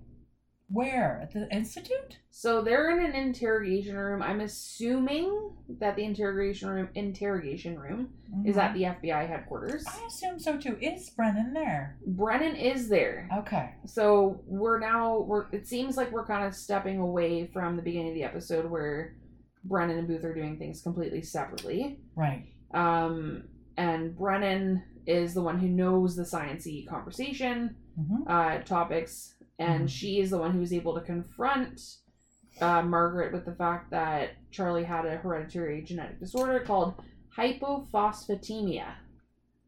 I may have said that wrong. I did no research on this particular genetic disorder or inherited stuff, but let's try to go through this quickly. Yes. We learn from Margaret Sanders, because they don't have to waste a lot of time beating around the bush here. They get right to the point that you're basically not his mother because he has this genetic disorder. So then Booth is she's trying to deny it or something, and then he starts throwing random photos down on the table. Anyway, it was weird. I don't know what the photographs were. Were they Charlie's dead body, or was it the kids? I don't know. At this point, there's some doubt that's supposed to be cast in our minds that she's innocent. Yeah. Exactly. That we're supposed to be thinking she did it. Yeah. I'm looking at this scene. I'm thinking, this poor woman. She's like, okay, well, I wasn't his biological mother, but I'm his mother. Like, come on. And then we find out this horrific, absolutely heart-wrenching story about how she became his mother because she fostered him. Mm-hmm. His mother was a drug addict. Mm-hmm. So eventually she got clean. He ended up going back to live with her. And eventually, unfortunately, she didn't stay clean, which was really, really sad to hear about. That's the story of addiction. What can you say? But apparently Margaret kept in touch with her and gave her money and stuff. Yeah, so really tried. She really wanted to look out for the well-being of this kid because he was only 10 days old when she took him in. So eventually she would go by, and on Christmas Day she found the mother dead on the kitchen floor, dead from an overdose, and she could hear Charlie crying upstairs, so she just took him. She didn't look back. She expected Child Services to come looking for him. They never did. And then he just became her son. Yes. So Booth arrested her for kidnapping. Yes. Which legally is right. 100%. He had to. He had to do it. It was so hard to watch this episode, though, or this scene. Yeah. Is you could tell... Good job, actress. Yes. You could tell that this woman, Margaret, really, truly loved Charlie and really wanted to keep him safe. And I am not believing for a second at this point that she is the killer. So, anyway. We find out some interesting things on this episode, don't we, about our characters? We do. So here we are. Brendan's upset because Booth arrested this woman, and now Sean and David, who are foster children, are going to go back into the system. Yes. And Brendan is not happy about that. And he keeps saying, she said something, she's really upset. She's like, do you know how terrible it is in the system? And then Booth looks at her and he says, do you? Like, how would you even know? How do you even know what you're talking about? So that's an interesting avenue we're going to go down. Back at the lab, we have Angela asking Zach about Hodgins and why he's so bent out of shape about this banquet. I love this scene because Zach is revealing so much information to Angela without realizing it. My jaw was on the floor. Oh my god. So Hodgins is rich. And that's why he doesn't want to go to this gala because... He ekes out this information like, I live in his... Oh yeah, I live in his garage. His garage? Which we're thinking like, okay, you're living in someone's garage, like that's nice, like in their laneway. Right. No, this is a bridle path level home. It's like a guest house that he's living in. You can't even see the main house. Yeah, it's beyond that. The main house is after the tennis courts and the pool. Yeah. Like, hi, can I live there? Oh my god. On the opposite end of the driveway, on the other side of the tennis courts, across from the pond, sorry. Yeah. So, I wrote rich. Yeah, I wrote that. This is where we find out that Zach lives at Hodgins' estate. Oh my god. I'm thinking, okay, he lives in the garage. Like, he has, like, a little bachelor apartment above the garage. No. This, I wrote it down. There's a bedroom, a living room, a kitchen, another bedroom, a den, 2 bathrooms. This place is bigger than my condo. Sounds gorgeous. So this is really interesting because then Booth walks in on Zach and Angela doing quote unquote work is what I wrote down, trying to find out the abductor's identity. Always working. Yes, well, working exactly. Hard. So we find out that Hodgins is a rich asshole whose family donates a shit ton of money to the institute. Yes. What's the family name? The Hodginses. No. Yeah. No, the name of the company. Cantilever Group, Hodgins? Is it Cantilever? Cantilever Group. Oh, that's big. Yes. So, apparently the Cantilever Group generates more GNP than Europe, for those wanting to know. Booth starts laughing his ass off. Oh, yeah. He's loving this. The funniest thing on the planet. He's like, he's your boss. Like, he's kind of your boss, too, because you work there as well. He works for the FBI. He works for the government, you know? Yeah. That's fair. Anyway, this was a big reveal. Angela is absolutely like, wow, this is shocking. Zach is acting like it's totally normal. Yeah. And Booth is having a great time with this new information. The fact that Hodgins has kept this secret this whole time, though, it's very interesting because he comes across as someone who's very full of himself, and I'm losing my voice. 1 second. It's okay. He's very full of himself. Yeah. So this is something that you would think would be something he would be like, oh, I'm so smart and I'm so rich. Mm-hmm. But instead he's like, I'm so smart. Period. End. Yeah. And I'm better than Zach. I find it interesting also that Booth works for the FBI and doesn't know this about Hodgins. Yeah, you would think that they would have to do some sort of background check. Yeah, because they're going to be exposed to all this confidential, top secret information. Exactly. Oh, well. Holes in these plots. There's holes in these plots. Although you've disproved both of my timeline issues, so, that's not a hole. Oh my god. So then, they catch a shot of the abductor on the video that Angela has. Yeah. And Booth makes a suggestion about trying to hone in on the reflection of the abductor in the door as they're leaving the mall. Exactly. And she's like, oh, which yeah, I that's smart. Know. Like, I thought of that 2 hours ago, okay? Like, I should get paid by the FBI. Malls are made of glass. Let's go. So, I think there's a very quick scene also where we learn that Brennan's writing a new book. Oh, is this where this happens now? I think. Did I get that out of order? Well, I just have this moment I wrote down. I don't remember the scene, but it says Booth and Zach are talking a lot in this episode. Yeah. They're interacting more than ever. And I find there's not really many scenes where Hodgins talks directly to Brennan. It's usually Hodgins and Zach together. Zach and Brennan. Hodgins and Zach with Brennan. Yeah. Angela with Brennan. Never Hodgins with Brennan. So the fact that they had this very quick, 1 minute scene was like, oh, okay, Hodgins is just coming by.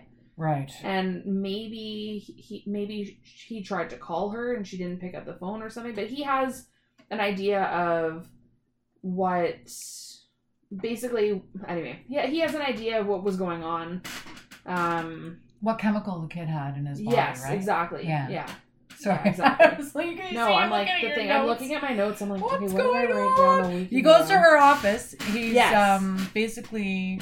so he's identified the chemical in the kid's mouth as fluoride, but it's too high for toothpaste. So it's a very, fluoride is nasty. It's level of chlorine or something like that. It's insane. And then he looks around her office, like you said, and she's got all these weird Post-it notes all over the place. And he figures out that she's writing another book. Exactly. Which, this is weird, man. And that she got a car, which... She doesn't know. Yeah. But he probably doesn't care because he has 12 cars in his garage. Right. But yeah, so Angela has the face of the abductor, as you mentioned. They have this reflection. They are figuring out that it is I want to go back. Yes, sorry. Because he goes to her office, finds out she's writing another book. She feels guilted into it because they gave her a car. She feels obligated. She has to work on her book right now in the middle of this child abduction and murder case. It was the same thing in that episode a couple episodes ago where she was like, I need to finish these World War I skeletal Exactly. What is things. she doing? Not good now time she's going to do her management outline? or organizational. Now she's doing her outline. Now. Not at the office. This second. At the office where she's going to get interrupted nonstop. Yes. Go home, take a couple weeks off and go to a resort and be by yourself and write a book. That Don't sounds sit there like a perfect idea. Maybe I should write a book. Oh, me too. So yeah, he says they should be in solidarity, and he tells her not to write the book, and he's not going to go to the banquet. Yes, exactly. And I'm going to move my chair. One moment. Okay. These chairs are very uncomfortable. Sorry. I know. We should get you some cushions, girl. Yeah. Okay. Ow. Okay. So we're almost there. We're almost there. Mm-hmm. So yeah, we find out some interesting things. Mm-hmm. We also find out that that reflection that you were mentioning, appears to be Sean Cook, who is the victim's foster brother. Sean, for those of you following along, is the younger brother. Yes. So I've made a note that Booth is hanging around the lab a lot in this one. Oh yeah. And then he comes into Brennan's office and tells her Angela found the face. Booth notices the notes on the wall too. True. I kind of skipped over that. Is this where they go to the Angelator? They go to the Angelator in a There's little bit. That. Oh, okay. Yeah, I think they at this point they go to interrogate Sean Cook. Oh. Sean Cook has to have his juvenile prosecutor inside the room in a scene or two. Then we end up at the Angelator because we're trying to run scenarios. Yes. To try to determine, okay, was it actually Sean Cook that killed this boy? Exactly. Or was it someone else? So this is weird. This scene is weird where they go to talk to Sean and Booth's in the room with him and Sean doesn't want to talk. Then I might have noted that Booth pulled his pants down to show him a scar. He didn't really. He just sort of like... With the child advocate sitting directly beside him. There's a child advocate there and Booth's like, hey, check out this scar on my hip or whatever. He's like basically pulling his pants down. 100%. And told him about a scar he got in the war. And then Sean shows Booth these horrible cigarette burns on his arms that he got from his father. Which it sort of builds the story that he really is living this better life being with Margaret. Yes. Because he talks about, he's like, this is what my father did to me. And Margaret wouldn't do anything like that. Yes, he's very fond of Margaret. And on the other side of the glass, we have Brennan. Yeah. Who's there with this juvenile prosecutor. Yeah. The juvenile prosecutor, very jaded.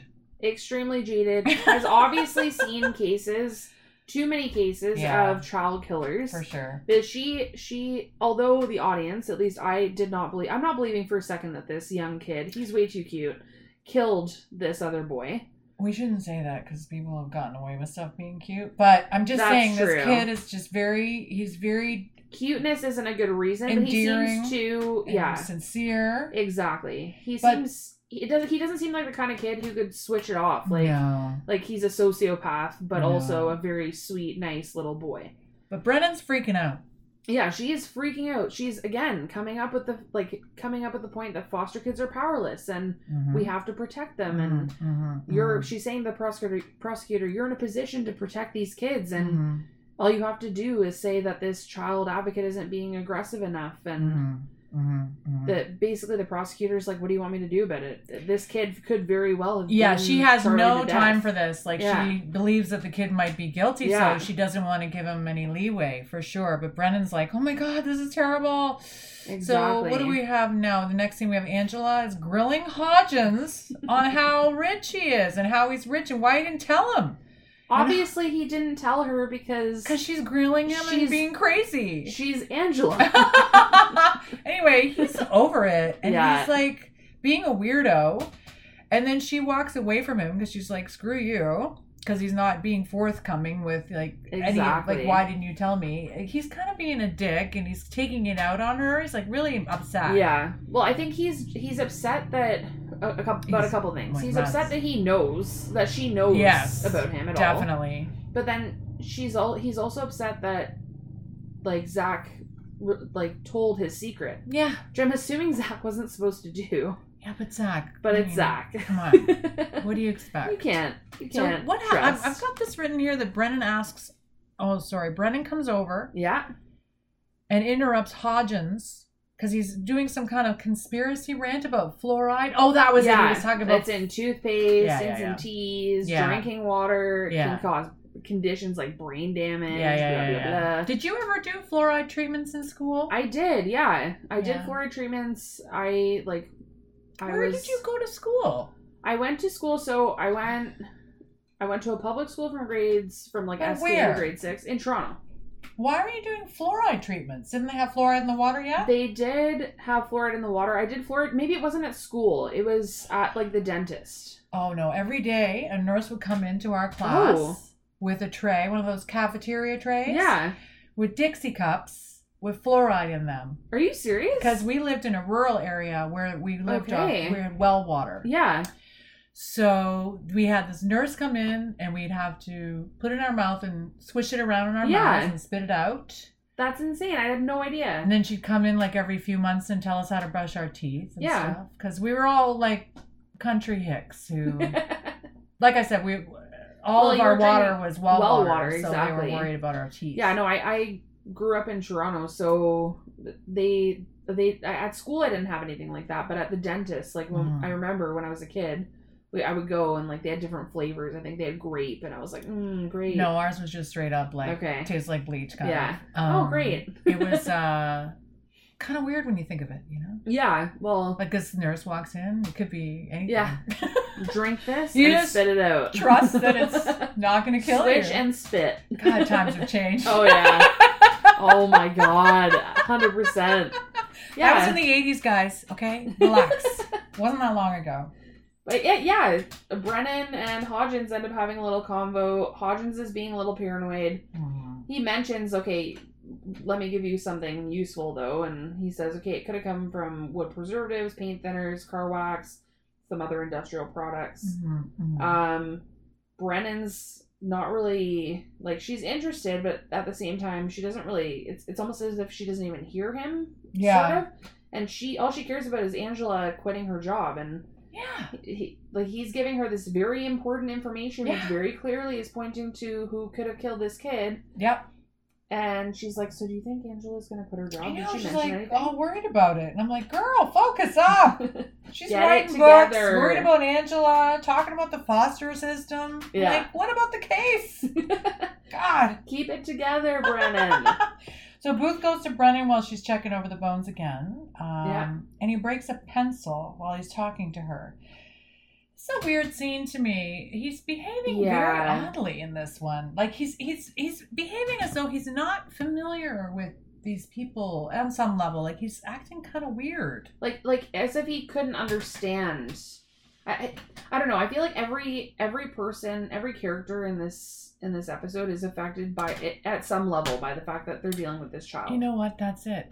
They're all acting very odd because of this case, for sure. They definitely all have different reactions. Mm-hmm. This is a weird scene because he breaks his pencil because he's so stressed out, it seems, and also because he thinks that she's asking too much of him, because she's basically saying you need to.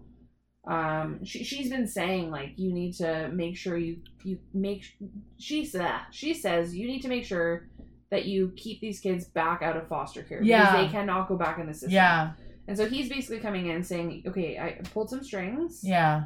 I made sure that they're together. Care. They're together. Yeah. Which was really important to her. Yeah. But at the same time, he's saying, you don't understand though, like, if you don't like rules, then you usually just ignore them. But I can only pull so many strings. Right. He feels powerless, for sure. Exactly. And she's just not happy about that. No, but it is, I don't know if she took it in as much as she should have, but I thought it was pretty meaningful that he sort of stuck his neck out and did that for her, because it was something that was important to her, and even if he didn't understand it, he still tried to make sure that these kids were kept together and in the best care possible. Right. But basically, because he breaks his pencil, typical Brennan situation, it makes her think, like, oh, okay, you broke this pencil. Pencils make me think of fractures and trauma and brittle bones and blah, blah, blah. And then they think, okay, like, we got to run scenarios. We got to go to the Angelatron. So they got to go to the Angelator. So, Angelator. I keep calling it the Angelatron. So Booth, Brennan, and Angela are going in the hallway. This is where I was talking about earlier. So they're running to the Angelator to run scenarios, and then Hodgins shows up. And he starts pleading with them about his poor little rich boy life and how terrible it is for him. And he just wants to be a scientist. He's saying, leave me alone. When he said, unfortunately, my family is one of those families who secretly runs the world, I was like, okay. Gag me. Give me a break, Hodgins. No one cares. And you know who doesn't care is Booth. Booth does not give a shit. He does not care. And also, we know from a very recent episode that he doesn't really like these spoiled rich kids. No. So, he's not having any of it. But Hodgins is basically not threatening them, but he does ask them somewhat politely to say, like, please don't tell my secret, because this is a scene where I actually kind of don't hate Hodgins. I know they're trying to make him empathetic, but how can you possibly make this filthy rich dude, like, I can't, I'm sorry. And I just, okay, fine, I don't give a shit, like, whatever, go live your life. We have things to do, okay? Like, can we move forward? Yeah, So... well, at least we know why he doesn't want to go to the banquet now. It's not just because he's a conspiracy theorist. Right, it's because he doesn't want to go, and, like, he's, like, basically a donor himself. And he's going to get, like, people are going to want to talk to him who are rich. And because he's uncomfortable in that society. And it's going to ruin the life that he's created that he loves. They're going to want to make it bigger than it is. Exactly. And, like, make a big story out of it. A donor is actually working at the lab. Yeah. Good for him. Yeah, exactly. So the next scene, they're at the Angelator. They are. This is an interesting... Can I talk about this? Because I made some notes here. Because Angela says that Charlie was... She talks about his height. So she talks about his height in feet and his weight in pounds. Yes. And then he talks about Sean, that he was so many meters high and he weighed so many kilograms. Yeah, that was a bit confusing. His brother David has both kilos and pounds. Yeah. Feet and meters. Which I'm a feet and pounds person. Are you though? I am. I have recorded proof that you do talk in kilos. That was probably just because I like numbers and I calculate it. But like, if someone says I'm 5'9", yeah, I have I don't have an idea of how many meters that is. Oh, me neither. Kilograms to pounds I can convert. Yeah, it's quick though. It's quick. Yeah. But meters. Height is hard. Yeah, that's confusing for me. Anyway, sorry, but yeah, okay. No, but I thought it was interesting. They brought both measurements. Like, yeah. Okay. Yeah. That's interesting. For our international viewers. I suppose. But I mean, we're Canadian, so we can handle it, right? Yeah, we can handle it. Unlike some of those people, those snowflake people that can't handle, like, using other types of measurements of volume and height. Regardless. So they do this stuff. Brendan figures that he was crushed. Like, he was crushed by something. There's some kind of compression that happened. Yeah. Angela plays a scenario, and then she starts... breaking down. Like, she just can't handle it because she's actually putting this visual up of this kid getting attacked. And I'm just curious about this because didn't she set this up to begin with? She was the one who set it up. She put all the parameters in, so this shouldn't have been the first time she's seen this, right? Yeah. Yeah, I thought that was definitely interesting. I wrote in my notes, she's useless. I'm so upset. Follow that note up with, what's her job? I was so upset with Angela's like, what are they doing with this woman? I was like, God. The worst part is she has so much potential. I know. She's obviously a very bright person to be able to do all this graphic design. Software development. Yeah. Exactly. Well, anyway. But because of her, we get a lot of information about who our potential killer is, which is great. Go for it. So we find out that the killer must be about 86.2 kilograms or 190 pounds in American. That's basically my weight. That's what Booth wants to That's what I fight what is at. it in American? That's my fighting weight. Oh, cool. 80 kilos plus. That's awesome. Heavyweight over here.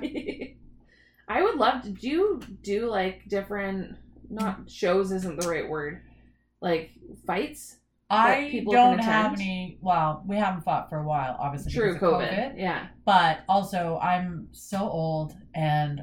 Not true. Well, I'm a master, and it's hard to find a match, right? Like, oh, okay. You have to match with age, weight, and experience. Oh, okay. So I'm a novice, which means I'm very new. Okay. I've only had 2 fights, and I'm a heavyweight. Cool. Okay. And I'm 48 years old. Okay. So to find a woman like me to fight is going to be really hard. Okay. You know, I will fight whoever wants to if I find a match. What I have done in the last few years is we do these sort of sparring exhibitions at the gym. Yeah. And they're fundraisers usually for the gym. Okay. And we have like different matches. So the really fun one we did, I sparred with a guy. Like we spar with men and women. That's so cool. But I was the only one who was matched with a man. Okay. And we were one of the first people to go up, and we had such a blast. This guy, Matt Lewis, he's a diamond smile. He's just a wonderful guy, super tall and handsome and charming. Okay. And we had such a good time sparring each other. We were joking around as we were doing it, and we're like, I'm coming for you. And then we were putting on a show, so we were like, I would like come at him a little bit harder and like try to get him to. Anyway, we had an agreement. It's like a wrestling match. Yeah. Where we were like, okay, this is what we're going to do. Yeah. But so there are exhibitions we do to show people that anybody can do it. You can come, have a good time. It's really fun fitness and all that stuff. That's so cool. Yeah. That's really fun. But I don't see me being able to find a match for. Yeah, well, and even, I'm sure that it takes a lot out of you probably to do a fight as well. Well, you do train a little bit more intensely. Yeah. Yeah, for sure. But 100%. I mean, I'm pretty much the whole key to training as a boxer is to always be ready. Yeah. Always be ready to fight. Because if you're not, cool. you never know when that fight's going to present itself. So you should always be in shape, always ready. And I'm ready. So like cool. today, I think I'm not quite that ready. I haven't sparred enough. But I mean, even now, my friend Martin and I will at the end of a workout, we'll do some sparring, some technical stuff. We punch each other around just to try out some new things. That's so cool. But I can't wait to get back in the ring. It's for sure. Great experience. Anyway. That's awesome. Sorry. I'm sorry. I got us off topic because I was like, so interesting. No, I like to hear. And it gives me an opportunity. Okay, moving my butt on my squeaky chair. So we find out that this, we start to eliminate some people. Is we realize, okay, if this person has to be 190 pounds... It's not Margaret. Can't be Margaret. Can't be either of the Cook kids because they're young kids. Right. We got to look for a full-grown man. It can't be Skylar. Because Skylar was only 160 pounds or so. That's what they're estimating. And here is the heartbreaking scene. And, yeah. So, but now, I literally...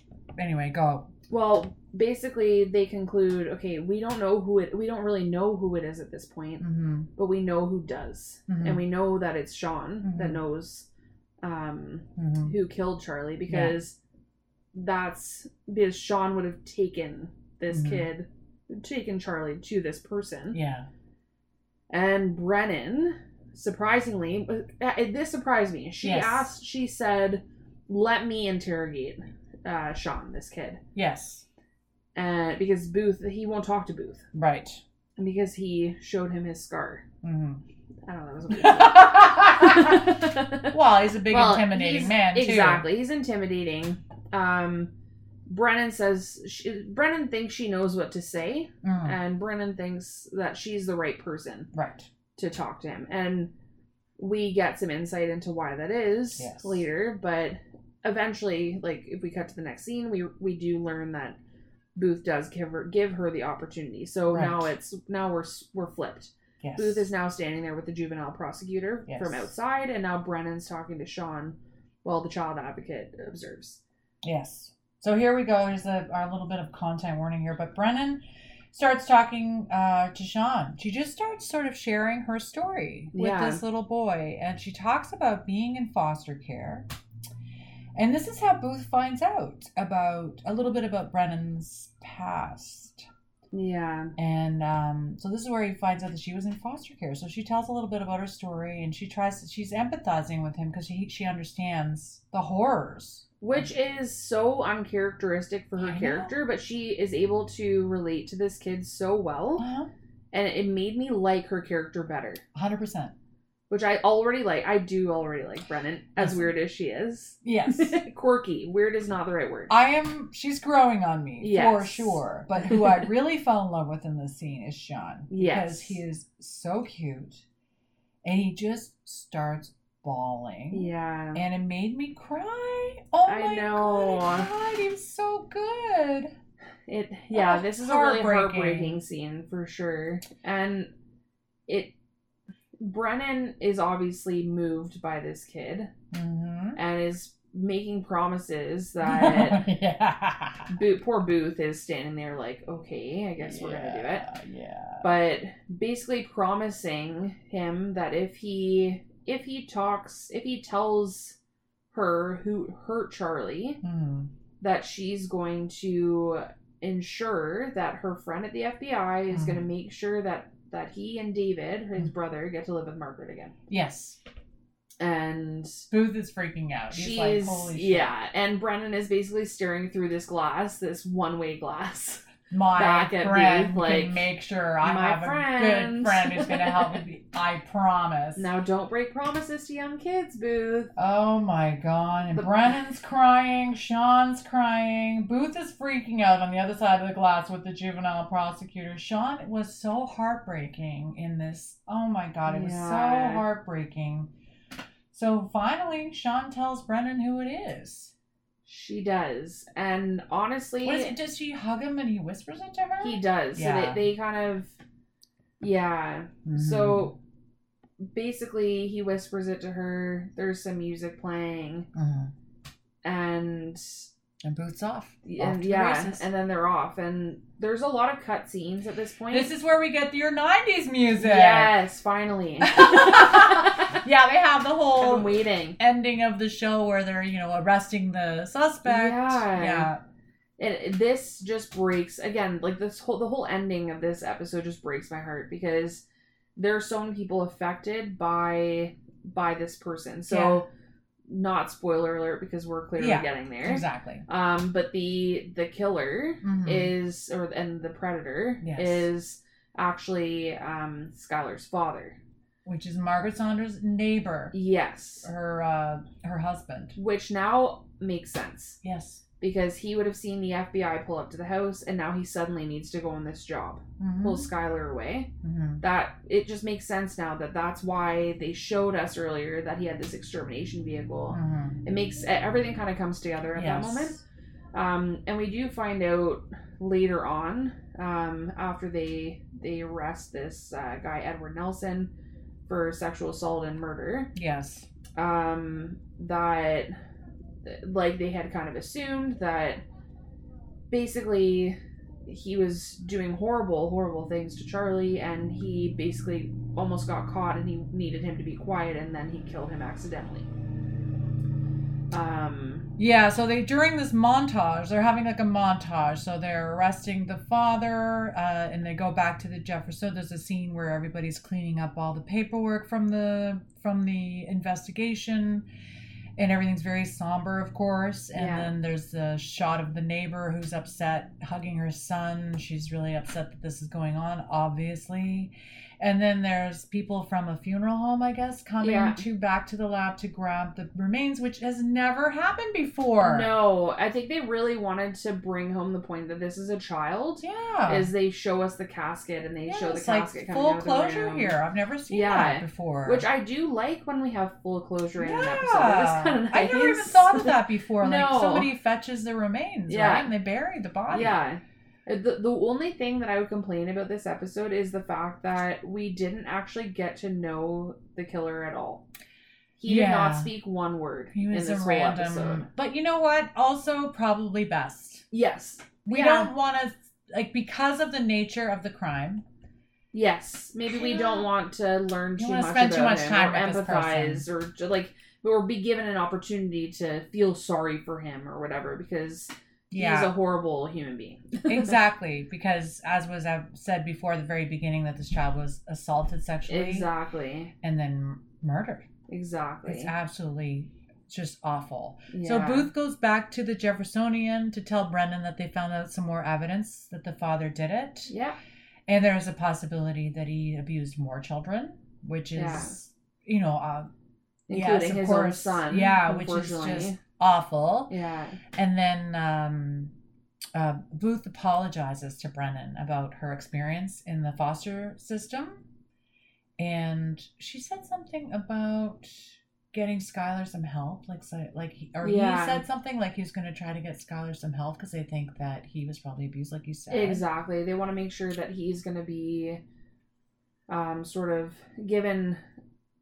put on the right footing maybe for his adult life, and gets the help that he probably will need. Oh, his poor children. This is horrible. But we do find out, I think that this is a really beautiful scene at the end of it, because we do have that moment where Booth is saying, listen, I'm sorry, you have personal experience in the system, in the foster system, and I was not empathetic to that. I didn't even realize that was the case. I should have been better. That's the point. He didn't know. How is he supposed to know? No, he's not supposed to know. But he also rushed to judgment as well without really knowing. But he did ask earlier if she'd had any experience. Like, yeah, what does she know? And she wasn't really forthcoming. But we also, I think we learn at this point, potentially, that Brennan has a brother. Yeah. Because when she was helping Sean? Interrogate Sean. Yeah. She says, she explains what happens when you go back into the system, that they take you away from your brother. Yeah. So maybe not a brother, but we think maybe she has a sibling. Yes. It seems like something that she could have related to. Yeah. It doesn't sound like she was in the system for very long. Her grandfather got her out. Yeah, we'll find out, right? Yeah. But then she's not ready to really get into it with him. Like, he wants to know more, but she's in a hurry because... It's time to go. Time to go to the banquet. Time to go to the banquet. Oh my God. They're going to this banquet. They all meet up at the lab. And they're all dressed up. Oh no, she says to him, she says to him. Funny part. Right, so she has to go to the banquet. And she tells Booth that she got a dent in her car because she stopped parking like a Beaches senior citizen. Yeah. Which she actually does listen to Booth. She actually kind of sweet. She also actually followed his advice. Yeah. Also, she didn't want to look like an idiot. I just have to say, it doesn't matter what kind of car you drive. If you go to a parking lot, you're going to get a dent in your door. 100%. I have so many dings just from parking next to Greg in my little parking area in the back of the house. I have white paint all over my black car because he keeps ding, ding, ding. I mean, like, come on, guy. Stop dinging my car. Anyway, he starts laughing about this. He thought it was quite funny. So this is where we get this sort of like release from the tension of the episode, I think. Yes. Because they all meet up. They're all dressed up, going to this banquet. And what did I write down here? None of them want to go. Which is so sad. Again, like we said, and I'm not a social person, like, at all. But yeah, if you're going to give me a free opportunity to get dressed up, have drinks, have dancing, have delicious food. Yours is better. No, but seriously, it's free. I know. It's probably really good too, because it's like multi-million-dollar donors are gonna really take home the centerpiece. Filet mignon. Well, you can do that at any wedding, but that's regardless. They probably have great silent auction stuff. Oh yeah. They probably have really good champagne, excellent like filet mignon and salmon and all that shit. And all the donors will probably be thanking them for their amazing work. All their hard work, exactly. So I said here, Angela is depressing. So she goes up. She doesn't want to go. This is cute. Goodman. Ugh, I love Goodman. So Goodman is great. Angela's still thinking about quitting, and then like Goodman's kind of upset about this. Like, what are you talking about? Like, so he gives her this pep talk. What does he say? She basically says, like, I'm not gonna go. I don't like my job. I really just draw death masks. I'm not really useful. Mm-hmm. And he's kind of saying, is that really how you see your job? Because I would say that you're one of the best of us. Mm-hmm. Because you add humanity into the mixture. And while we're looking at, like, the bones and we're just looking at, like, the remains, the science, you're giving victims back their faces. You're giving them back their identities. And you're reminding us of the fact that we treasure human life and we appreciate human life, right? And that's why we care about who these victims are. And I think this is exactly what she needed, because she gives Goodman a hug. Yeah, she hugs him. She's so happy because he gave her this pep talk, and then Zach ruins it. But I kind of, it's not like I agree with him, but it's like, really? I don't know why. What does he say? He says, I wrote this down. I did too. He watches this whole interaction between Goodman and Angela, and he goes, well, apparently all Angela needed was to hear her job description in a deep African-American tone. What? Read the room, Zach. What? Not inappropriate. Why wouldn't Goodman say, you're fired? Yeah, exactly. Pack your bags. You can't say that. That's insane. Yeah, it's completely insane. Like, even for this time, it was insane. It's also, he's so far down the totem pole. Yes. That he doesn't have a working relationship with Goodman to even attempt to make a joke. Let alone something that could come across as a racist. Well, who does he think he is? Yeah. Why not would a good Zach idea. think that was even remotely appropriate? But also, it was kind of funny at the same time. It was funny because of Goodman's reaction. Yes. Because he's like, Mr. Addy. Yes. Like, get it together. Like, he's almost scolding him. Yes. Like, he's a little kid. Yeah. But at the same time, I was like, really, Angela? Like, I don't know. That's when you needed somebody to come along and tell you this. Like, I don't know. She just had no confidence in this episode. 100%. Her insecurity was showing. It really was. Yeah, and for sure. She's doing a job that, again, she's very talented, clearly. She has many talents. Many talents. But she has trouble separating her emotions from cases, which I'm sure is difficult to do. But anyway, yeah. Yeah, so after all that crap from Zach, Booth conjures, like, he basically saves the day. He cooks up some fake evidence that Hodgins has to look into. So he hands him this file, like, you have to do this right now. It needs to be done overnight. It's urgent. Yeah. And so, fortunately, it means that he's off the hook and he doesn't have to go to this gala. To go to the banquet. I love it. That was very, Thank you, Booth. Thank you, Booth. That was like a human thing to do. Yes. Like, doing Hodgins is solid, And then, of course, we have Brennan in a gown. I think Brennan is beautiful. Of course she is. This dress was not doing it for me. Well, I don't know. We'll have to look up the designer or something at some point. I'm sorry, designer. But I wrote down, Booth notices Brennan for the first time. Ever. And he tries to tell her she looks beautiful without saying it. Yeah. Like, he just doesn't know how to say she looks beautiful. He just says you look good. She's way prettier than his bucktooth, one-eyed girlfriend. Oh, yeah. That girlfriend he made up for the boys, for sure. So then they have this whole exchange about... Oh, yeah. I kind of like this little thing where Booth's like, he says to Brennan, how did you know I was going to keep my promise to you about keeping the boys together and giving them back to Margaret? And then what happens? And she says, well, I knew you'd back me up. And I know you don't want to make me a liar. Right. But he said, but how did you know? Yeah, how do you know? And she says, because you want to go to heaven. Yeah. And he's kind of looking at her like dumbfounded, and she's like, well, you do. Yeah. And they kind of just smile at each other, and she goes to the banquet and he goes home to Tessa. Yeah, because he's like, you don't believe in heaven, Brennan. She's like, yeah, but you do. Yeah, exactly. So, she can manipulate his faith in God, I guess. Exactly. All right, good job, Brittany. Yes. What'd you think? That was a good episode. Okay. It was very difficult to watch at times. Here is some ASMR of me creaking my chair. Yeah. Oh, now it doesn't creak? Jesus. Oh, shit! There we go. Don't. I should rock it side to side. It's very, very fragile. Wobbly.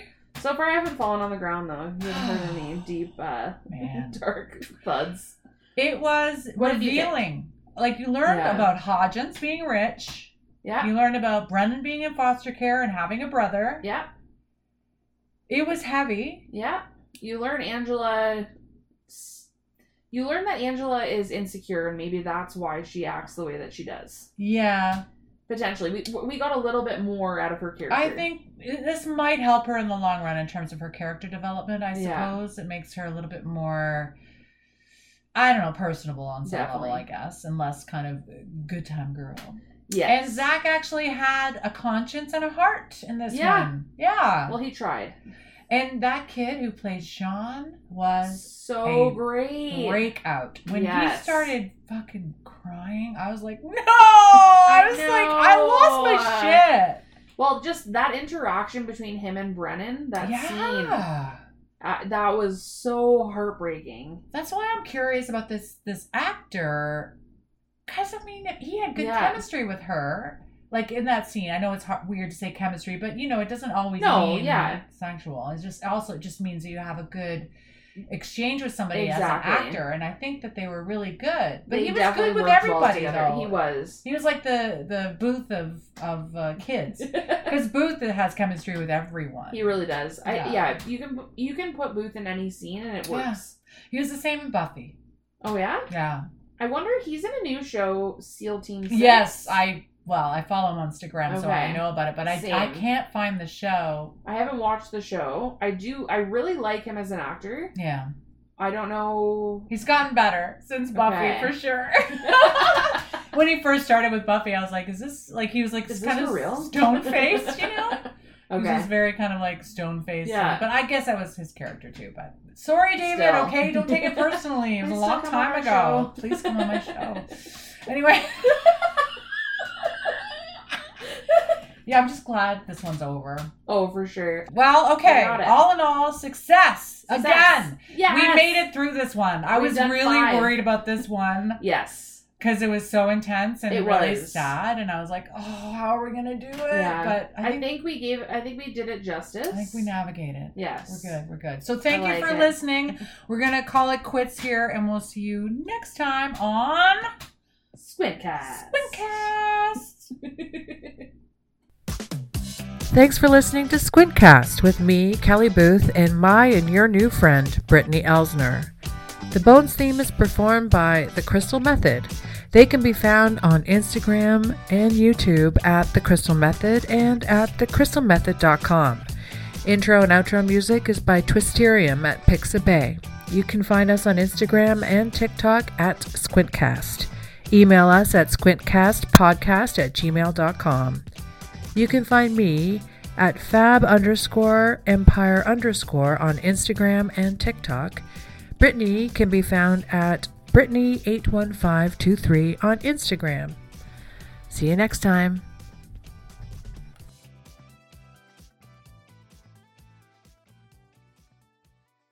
Hodgins!